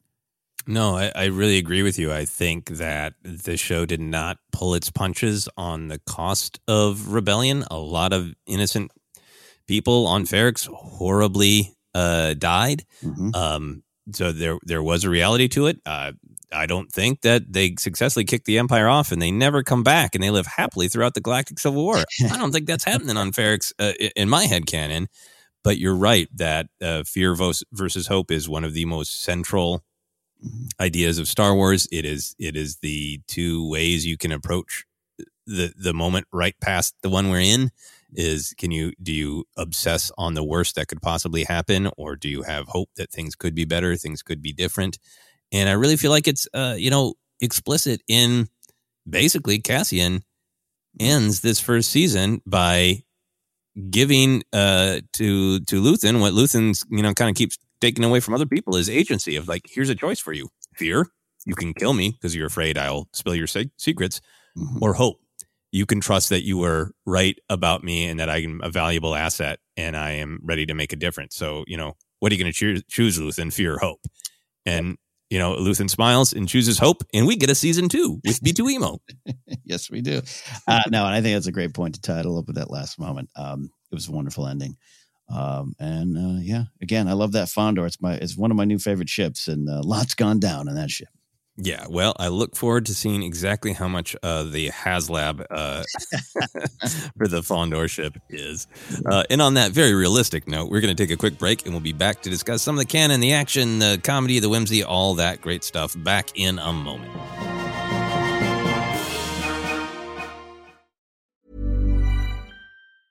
Mom deserves the best, and there's no better place to shop for Mother's Day than Whole Foods Market. They're your destination for unbeatable savings, from premium gifts to show-stopping flowers and irresistible desserts. Start by saving 33% with Prime on all body care and candles. Then get a 15-stem bunch of tulips for just $9.99 each with Prime. Round out Mom's menu with festive rosé, irresistible berry chantilly cake, and more special treats. Come celebrate Mother's Day at Whole Foods Market. Hey, I'm Ryan Reynolds. Recently, I asked Mint Mobile's legal team if big wireless companies are allowed to raise prices due to inflation. They said yes. And then when I asked if raising prices technically violates those onerous 2-year contracts, they said, "What the f*** are you talking about, you insane Hollywood ass?"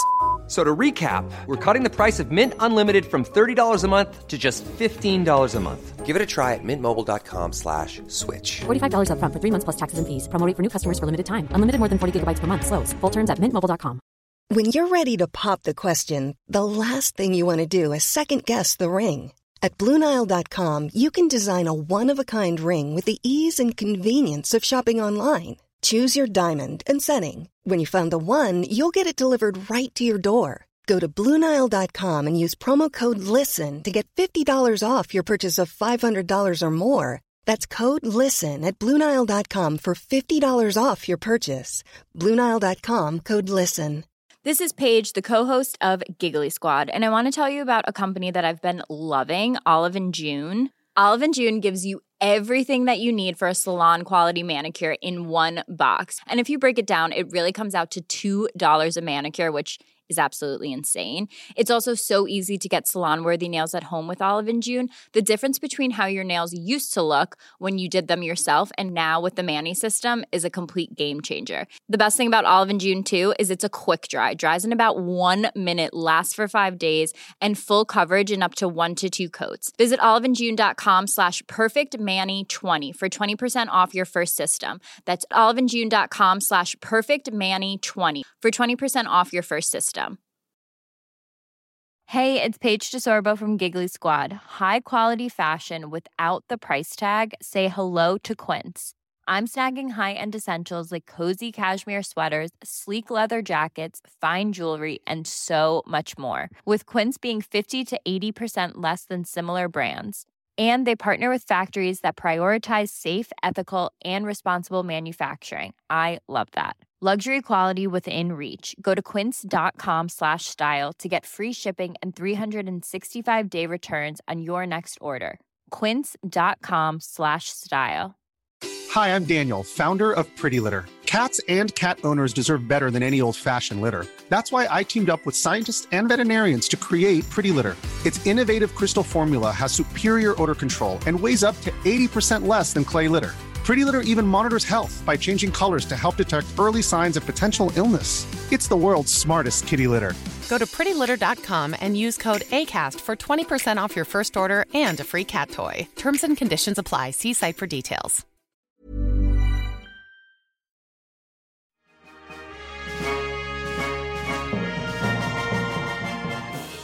And we are back to continue our discussion of episode 12 of Andor Rick's Road. It is so deep and so meaningful, and I also, like you, Ken, just want to make jokes about what band would make that song. Let's talk about canon connections. Is fun surprises there. I think the entire show has been a little lighter on, some of the Star Wars standards, but there's a little bit of fun stuff here. Obviously, it was fun to see the Lambda class shuttle that, Dead Ramiro comes into Ferrixon. We got some Death Troopers. We got a reference to Canto Bight. I'm sure there's a bunch of other things. Honestly, I just didn't take the time to I know there's, I already saw online, there's some discussion of some sort of time measurement system internal to the galaxy that Pablo Hidalgo introduced in 2018 and is controversial because people prefer Battle Before Yavin, but BBY, but the characters don't know Yavin is coming, and there's already some of that going on that I didn't have time to dig into this morning. I want to discuss the Death Star at the end separately. But first, I'm curious how you felt about any other Star Wars canon connections or references. Love the Canto Bight one. I'll always love seeing episode 8 represented. I actually have a copy of Tony Gilroy's script here. You can hear it. I looked at it. The opening page says bird-like ship lands. So clearly someone else said, it's called the Lambda class shuttle, Tony. And he went, all right, put it in there. Love that. It's always been one of my favorite ships. So elegant for a weapon of the Empire, a vehicle of the Empire. We always say Empire is cooler toys. That's what I thought growing up. And the Lambda class has always been my favorite. And I like a little Star Wars geek out moment of just seeing it beautifully and elegantly fly in to oppress people. Yeah, the old and the new. I like seeing old Star Wars things in new context. I think it's a reminder that Dead Ramiro is up there in power right now, that she's got one of those kind of shuttles as a high-ranking ISB officer. She's got Death Troopers on her wing as a high up there ISB officer. And just the visual, I think Andor has been so nuanced and subtle that it has kind of earned a little bit more blatant storytelling. So the day before a conflict, a storm has come, which in a sort of a lesser show would maybe be like, we get it. It's the weather's an analogy. But here, man, was it beautiful, with that nasty Lambda class shuttle swooping in under those just tortured blue skies, thunder rumbling away. I thought that was great. Yeah, absolutely. Speaking of music, that was like a Springsteen song about a villain coming into town. Yeah, and I always like seeing the Death Troopers. I think they're a great design. I like the connection that they're higher up there for ISB officers. And I love the Canto Bight reference, right? Because it's one of those moments where connectivity in the story is really fun. We heard earlier on in Star Wars storytelling about kind of scoundrels having sabacc games in the back corner of, dubious bars and inns. Yeah. But we learned of Canto Bight is that's where rich people go to play. So it makes perfect sense that Perrin would go there. Oh, absolutely. I want that little side story. Again, there's so much things for him to do there. I bet a young DJ pickpocketed him at some point. I really hope so. I would love to see those two hanging out. Yeah. Anything else besides, the Death Star at the end that you picked up on for canon connections? Nothing jumps out. I was just so wowed by the Lambda class shuttle, and then you got the storage, the transport one from Rogue One. That style, I forget that model.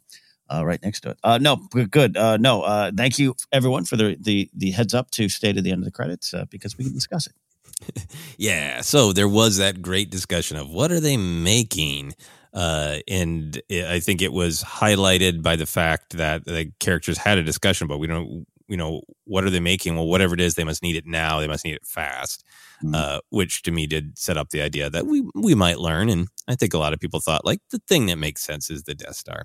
So how did you feel about this as a post-credit scene revealing, yes, those prisoners were being forced to help construct the Death Star?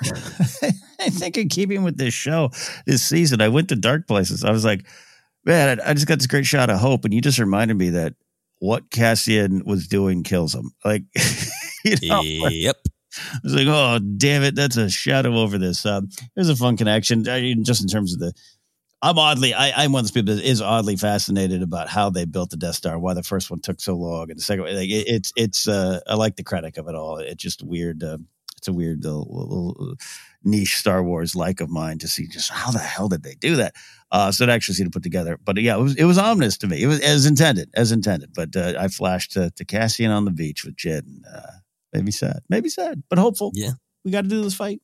Yeah, no, I mean, I think for me, this episode, like we were talking about, had a lot of, here's the philosophy of tyranny. Here's how to truly understand it. We've seen the awful results of it in the things the Empire has done, the cruelty of it, that prison system. There's no ambiguity about how awful that is, how much agency and control it takes away, and how it makes people complicit in their own imprisonment by making them, by forcing them into this system. But this episode had such specific philosophy about what is tyranny, how do we define it, and I felt like this was like it's cool, always cool to see the Death Star. It is intimately tied to this story. But the fact that it is, it is the Death Ray. They're building the widgets to lock together the Death Ray. It was this idea of this is another definition of tyranny. Tyranny forces the people to build the tools of their own oppression, right? Yeah. And Palpatine, certainly, Admiral Motti, would claim that the Death Star is a symbol of the Empire's strength. Tyranny, authoritarianism, they're all about the strength of the leader. And that's Palpatine's Death Star. That's Krennic's tries to own it, right? He built this. Grand Moff Tarkin swoops in and takes it from him. It's his power. It's the fist of the Empire. And I think by showing us the way that at least this one part of it was built, it punctures that myth of the strength of tyranny. The strength of tyranny comes from the people. It's the people's strength that built it. I feel I want to be careful about the way I say this because it's a powerful thing and in a difficult word. But the truth is, it's slaves. That's slave labor, right? Yeah. Especially from the picture of Cassian, who did not do anything, right? Yeah. They are using the people against their will to build the tools of their own oppression and then claiming that's their power. Like, no, that was Kino Loy's power. That was that old man Ulaf's power that built that. And you can't do anything without the power of the people. All you can do is steal the people's power and claim it's yours. Yeah. Yeah. It's a big old, it sounds jokey, but it's a big old giant yoinks from Palpatine and the Empire. Yeah. So, it was purposeful as well as just a connection that people probably saw coming, but yeah. Yeah. But I think just to me, it's when we get into the parts of Star Wars that are a little bit more, the space wizards and the laser swords and the giant floating death ball that we've all lived with, for decades, and we have as an ornament. I have ice cubes shaped like that horrible symbol of oppression, right? And I think you made a really good point of, sometimes once it's already an action figure, to quote Clem, I'm going to do a lot now. We can't see past the rust. Yeah. We can't see what we think, past what we think is maybe less than this silly genre stuff to its meaning. And this was almost like a reclaiming of the Death Star of like, forget that you just put up that ornament on your holiday tree. Forget that you're sipping a drink with an ice cube. Is this, Yeah. This is what it means. This is what it is. Please, no one send me that picture anymore of a Death Star barbecue. I don't need a fire pit. I get that every 2 weeks from a friend on Facebook. I don't need it. I got this. Yeah. So I thought it was great and meaningful and not a Leonardo DiCaprio pointing moment. Yeah. Awesome. Any other canon things you want to discuss before we move on? I think that's those are the big ones.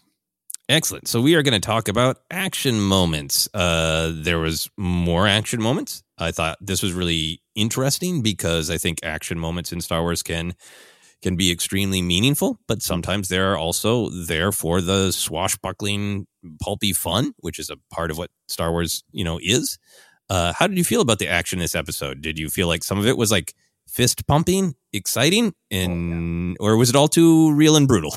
No. Actually, to be honest, there was definitely some real brutality here, but this they earned. They took 12 episodes to get to something as pure fun as this. Can I say?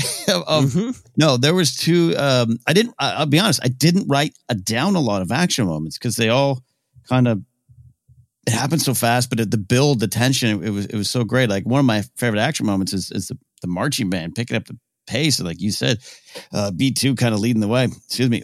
No, but Brasso's kick, and then the brick to the face of an Imperial. That's brutal. That's brutal. But it was such a hero's moment that I needed that. I needed that. I needed Brasso today. I needed Time Grappler today. Yeah, I thought there was a real mix. I thought there was the stand up and fight, don't let the tyranny stop you from communicating, and when they put the code over Marva, like no, and then kicking over B2 Emo. Yeah, no, Brasso's kick, and then I wrote it down as a Brasso bashes Buckethead with beautiful brick of Marva. Man, that was a fist pumping moment for me. Yeah, that's great. That's great. So I thought we had some of those. I thought my single favorite action moment, and it sounds like yours as well, it's the Stormtrooper ejected from the Time Grappler tower. God. Just noped out of there. I love the Time Grappler. I love how much the Time Grappler's been a symbol of the culture of Ferrix, which cannot be utterly controlled and contained by the Empire. I love stormtroopers falling from high places. It was everything I want in an action moment. I thought the Time Grappler was going to die. Me too. Come on, and it's totally that like the Empire's pointing up to the tower, almost going, bring that down, and man, it just I was so pleasantly surprised by that. Not even no hesitation. I thought, he's going to use the kick. Just get out of here. Get the F out of here. It really was. Like the ground has some things it wants to tell you. Bye. Yeah, and this guy Neil Bell, I hadn't really looked him up before. Just he's a working actor, good bloke, a lot of credits, but he just won me over. You're a fan for life. Just love everything about it, and love that he didn't stop. Keeping with that, they go into the early stuff. Episode 3. What's that sound? It's the drums. It's the organic call of the community, and it's the heartbeat of the community. Yeah, man, loved it. It was great. Come on, more Time Grappler. Give me a figure. I really want a Time Grappler figure for sure. Yeah. So I also liked, just some straightforward action with Cassian. I liked his blaster dive to the floor to take out the Death Trooper. And we were so on his side of get Bix out of there. That was a heroic moment for me. But then I did think that there was some violence that was really like, yeah, look at how awful this is, Yeah. The length of time that we held on Zan's lifeless eyes, I thought was good. It was needed, right? Yeah. To be honest about this, of like, it's not like, yay, we all charge up and no one gets hurt. Like, Mm-hmm. I think if we as a generation survived Nanta's death on Endor, so we're braced for it back. But I think imagine though if you had to see Nanta's eyes. Disturbing on many levels. But I think that was this show's done, without a doubt, done such a great job of being so real and grounded and poignant, and even that death was poignant. Yeah.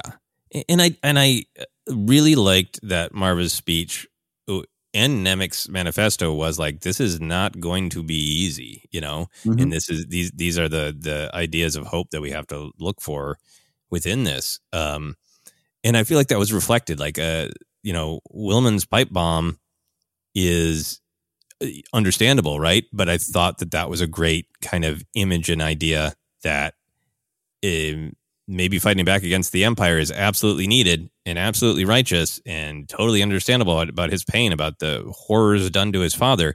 But then it sets off all of the Imperial charges, right? And I feel like it's just the show is kind of constantly trying to play fair and be relatively honest of like, you got to fight, but once violence starts, you can't control it. Like I thought that was what was going on in the Aldani heist too, right? No matter, they planned, they tried to control it, but as soon as violence starts, it's chaos.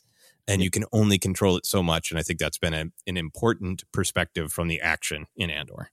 I really think you're right. So I don't want anything to sound like I'm joking or undercutting with the serious tones. But when he did that, I went, no, what are you doing? You got your own people are back there now. What are you doing? But I get it. It was very serious and so well shot at the beginning when he's building that thing. Yeah. And that's what happens. But yeah, I don't think it's not lost on me that some of those lessons are there or should be there. Yeah. Yeah.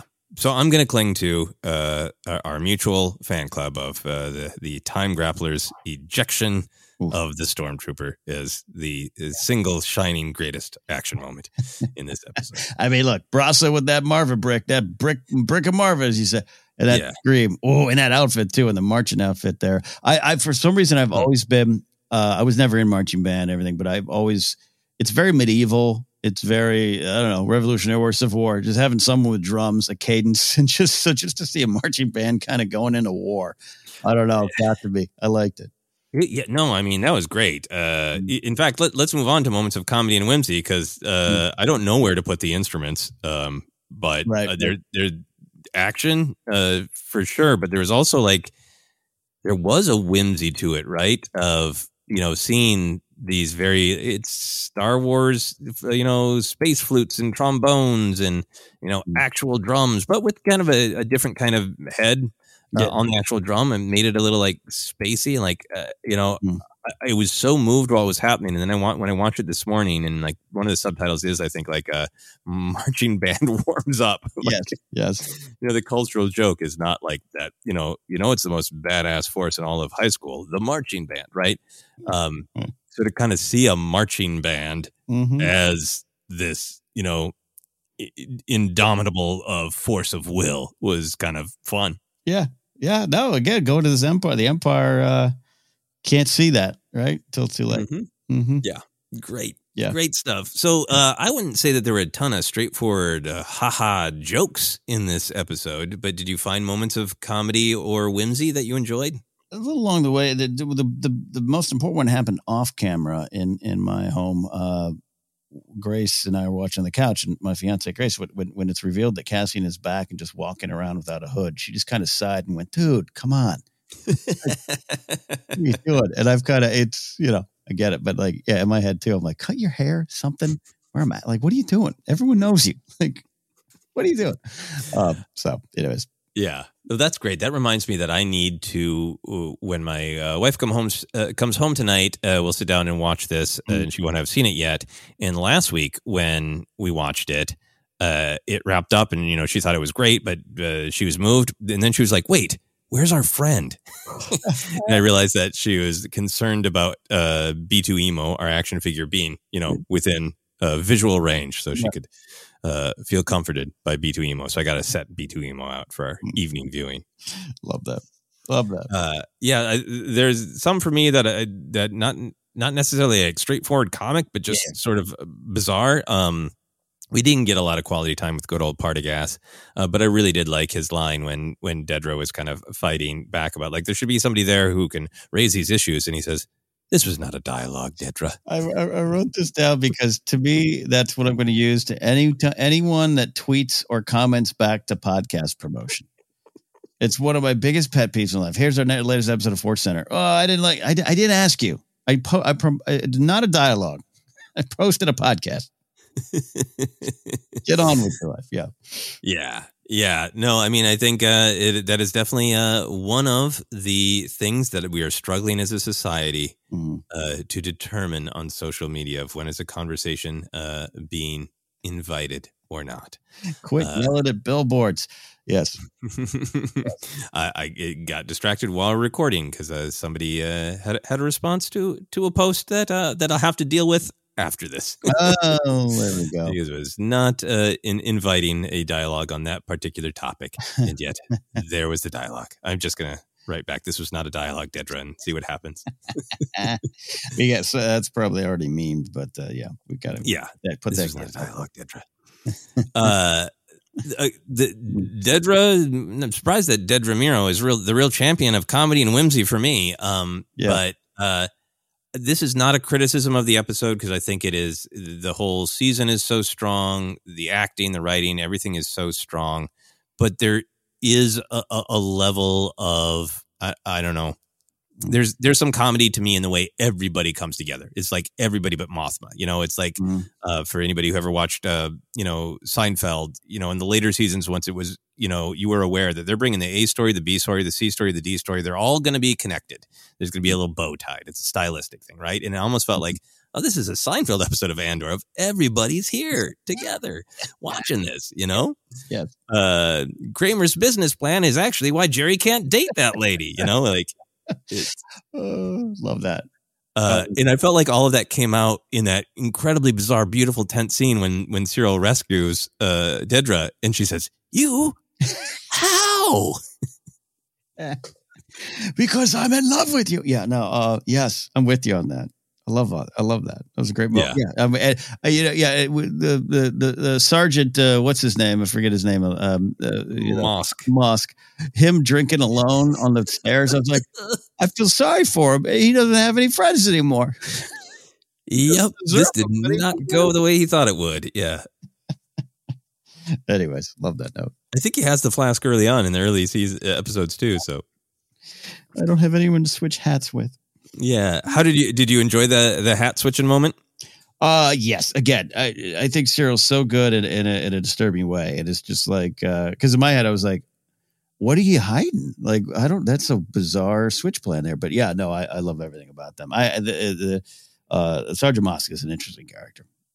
Yeah. I think between their almost literal who's on first conversation and their hat switching business, I really do think they're being sort of coded as, early film comedy duo, right? Of like, they're scary in their intent, but they're sort of bumbling in their approach. And I think that there is like these comedy signifiers of who's on first, broken confusion, switching hats. Yeah. This is, early film comedy business between these two. And then Mosk sitting alone hitting that flask. Very funny. I oddly felt sorry for him, but like, this is what happens when you choose the wrong path. You might be left alone here. Yep. Yeah. Because it would have been amazing if he panned over and he was watching Dedra and Cyril walk away together. We came here to get Andor, and you found what? So.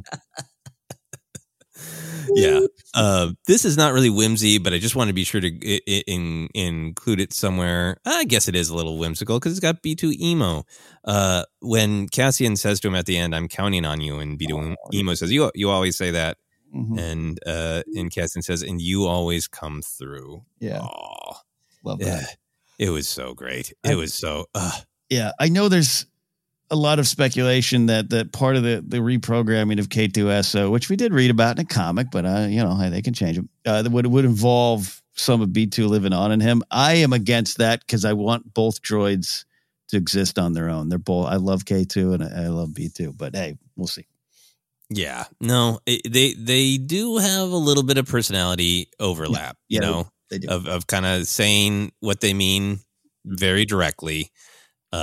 And being, very much, I don't know, B2 Emo is like, they both have like a positive like dog relationship with Cassian, but like B2 Emo is like a beloved Chihuahua, friendly, a little neurotic, a little needy. And then K2SO is like a big guard dog, but they're both like, nobody touched my human, Yeah, love that. Yeah. Any other moments of comedy or whimsy you wanted to talk about? No, that's it. But the reframing of Cyril and Mosk as a comedy duo from 1920 is great. Yeah, keep it coming.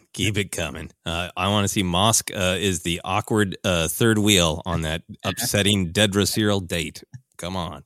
I'll be in the bar, sir.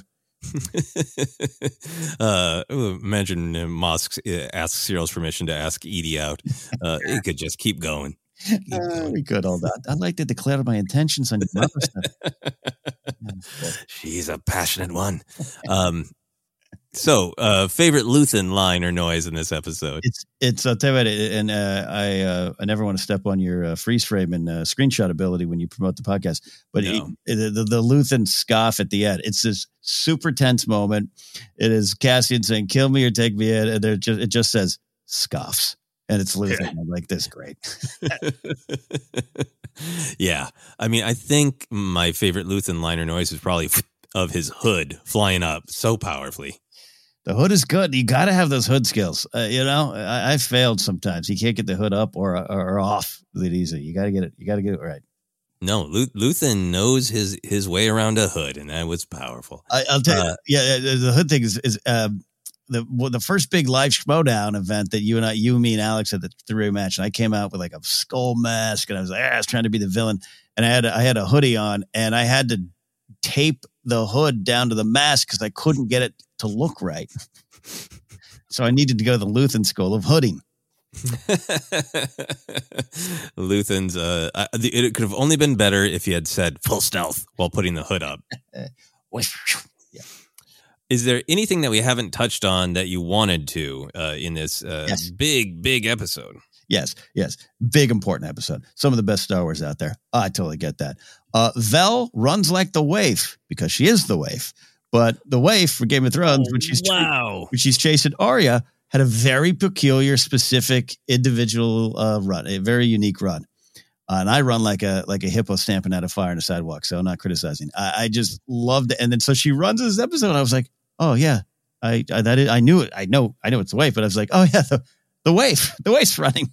I knew that, and I forgot. And you're right. She's got a great posture while running, a very straight back while running. Arms and knees go way up and a straight back. And it was great. It's like, oh, that's her. That's what's her name? Faye Marseille. That's her run. I love it. Yeah, amazing. Couple little things. It was rewarding on the second view to realize that the opening credits music, which has changed a little bit each episode, is the funeral procession. Yeah. Yeah, that was really cool, and playing with the diegetic, non-diegetic. Is this Star Wars opening theme music, or is this music internal to Star Wars? It's always fun things to play with. Mm-hmm. One thing that I was very concerned about, I know that Andor and team had a lot on their plate, but I really want B2EMO to get a new charging bed. Oh yeah, he can't be without one. I think my favorite line from last week's episode was, "I'm charging." So I need him to be able to charge. Last thing that I wanted to bring up is I really liked Cassian's change of outfit. I thought that his kind of final outfit was like much more stripped down for action, much more rebel. He looked more like he's in Star Wars. He looked more like an action figure. And I kind of think that design was great for actually kind of building him to this point of like purpose. Yeah, look, the Niamos Cassian with the sandals is a good figure I do want. But, yeah, this is more to my liking. Yeah. Yeah, it was a great look. So we'll talk about this more when we do our big wrap-up episode of the whole season with Jennifer. But how are you feeling right now with any predictions, hopes, dreams for season 2 of Andor?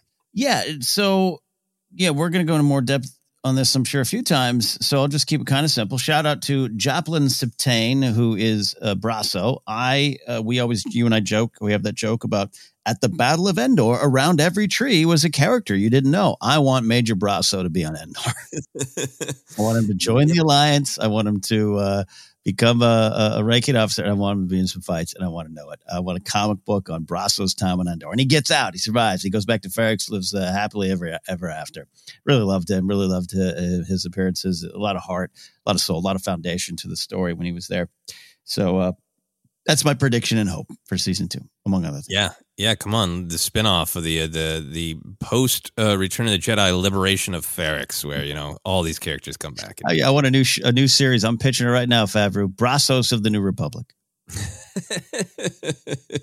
Is it just this Brasso, or has he cloned himself? He's started a little group of Brassos. Yeah, it's Brassos Heroes. So we'll do that. He leads it. I want Carson Teva part of it too, but yeah. Yeah. Brasso's buddies. Yeah. All right. Let's go. I'm very, very happy with season 1 of Andor. When Andor was first announced, I was really, really intrigued by getting a spy thriller of following up on Cassian's lines in Rogue One about they've made all of these kind of moral sacrifices, and they need it to be for something worthwhile, and that's why they make this great push to get the Death Star plans. And in seeing Cassian in those positions where his heart is in the right place, but he has to betray someone or he has to kill someone that he doesn't want to, and wrestle with the greater good. And I feel like we did get that story, but from lots of other characters' perspectives, and this season was about Cassian committing to the cause.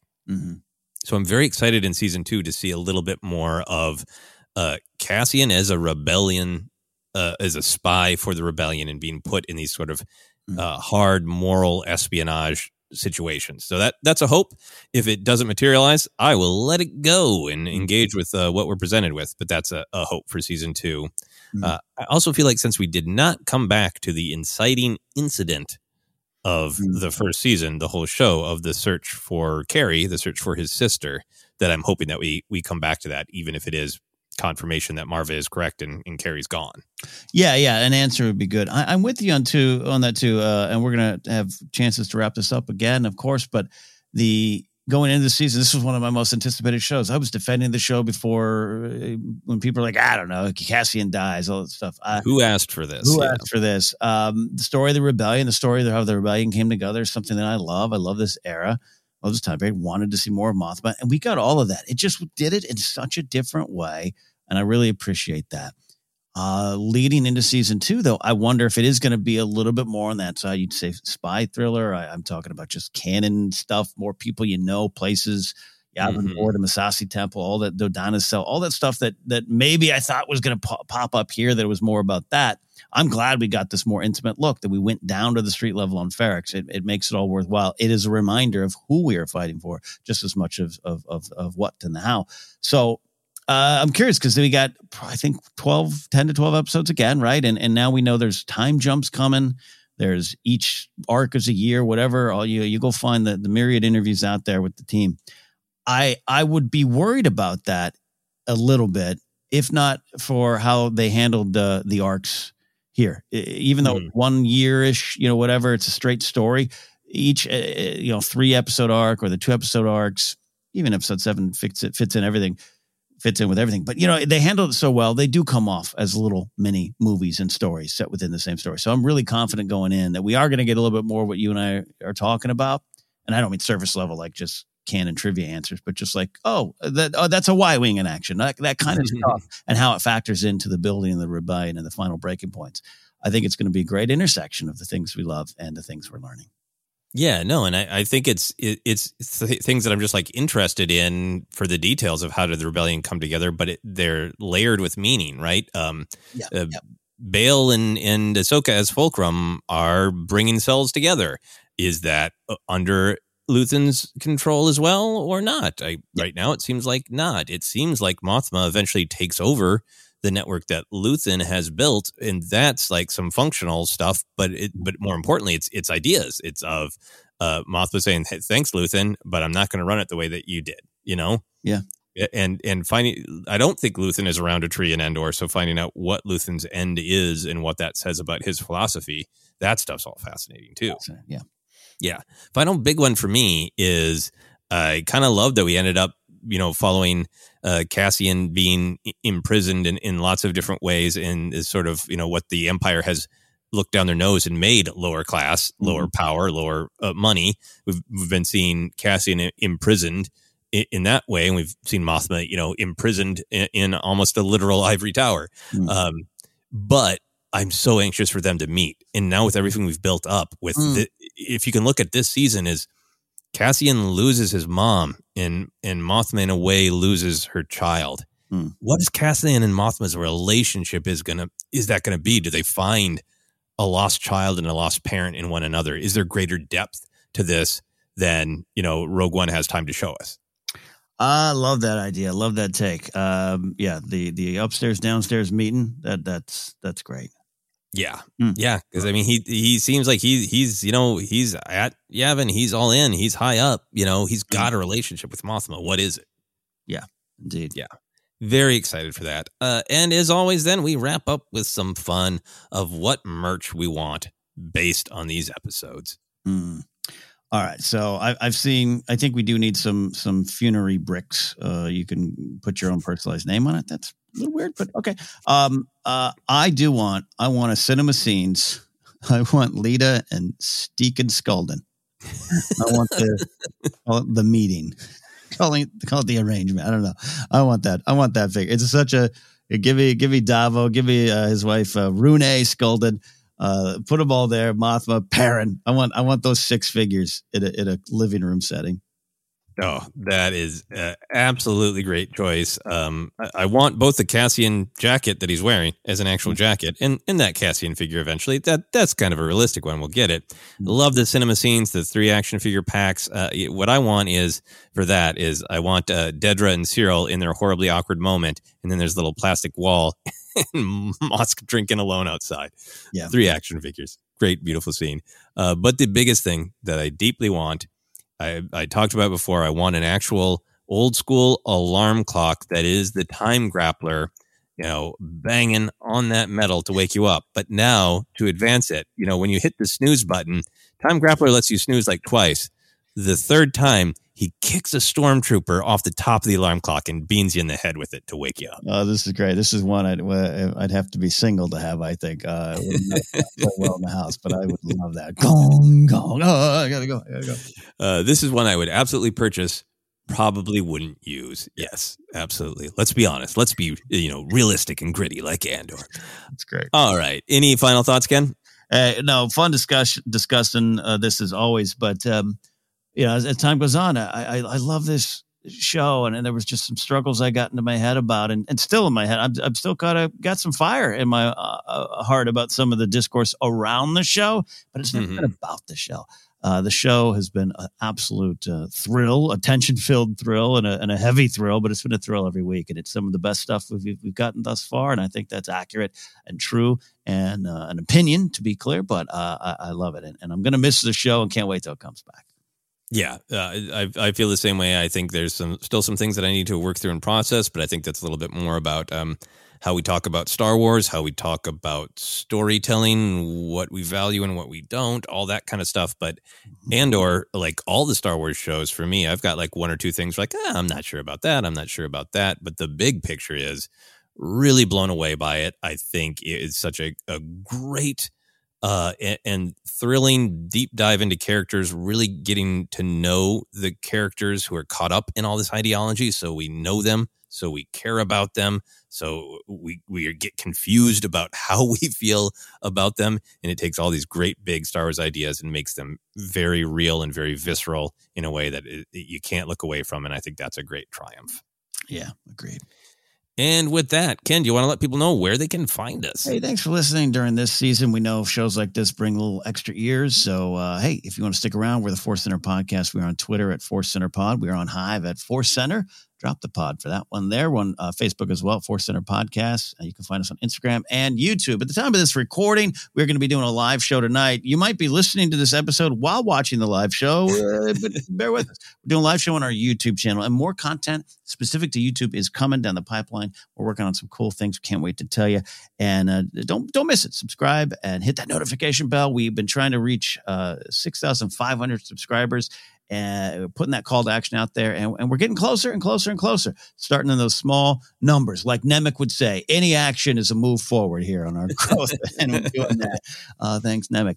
You can get merch at tpublic.com/user/Force Center. Podcast available in a lot of different spots, including Acast, iHeartRadio, and Google Podcasts, and of course, Apple and Spotify, the big ones out there too. You can support us directly at patreon.com/Force Center. You can find me at Ken Napzok across all social media platforms, and go to my website, kennapzok.com. Black Friday is coming. If you like to shop and consume, I'll be selling my book, Why We Love Star Wars, directly through my website. A personalized copy can be had if you'd like. So that's that. Joseph, where can they find and follow you?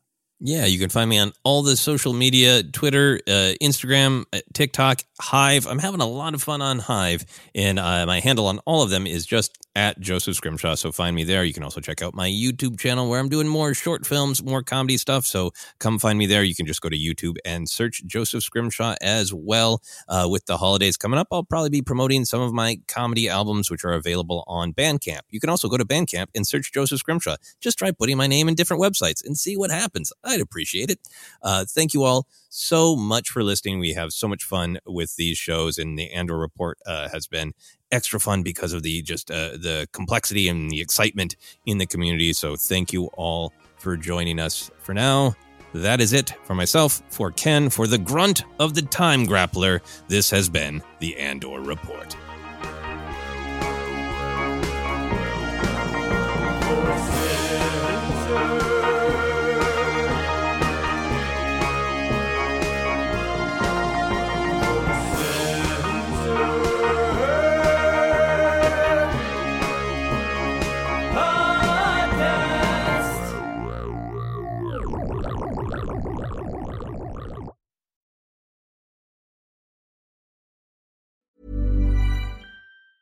Mom deserves the best, and there's no better place to shop for Mother's Day than Whole Foods Market. They're your destination for unbeatable savings, from premium gifts to show-stopping flowers and irresistible desserts. Start by saving 33% with Prime on all body care and candles. Then get a 15-stem bunch of tulips for just $9.99 each with Prime. Round out Mom's menu with festive rosé, irresistible berry chantilly cake, and more special treats. Come celebrate Mother's Day at Whole Foods Market. Hey, it's Paige DeSorbo from Giggly Squad. High quality fashion without the price tag. Say hello to Quince.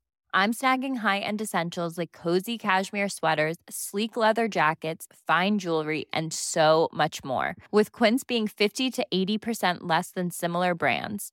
And they partner with factories that prioritize safe, ethical, and responsible manufacturing. I love that. Luxury quality within reach. Go to quince.com/style to get free shipping and 365-day returns on your next order.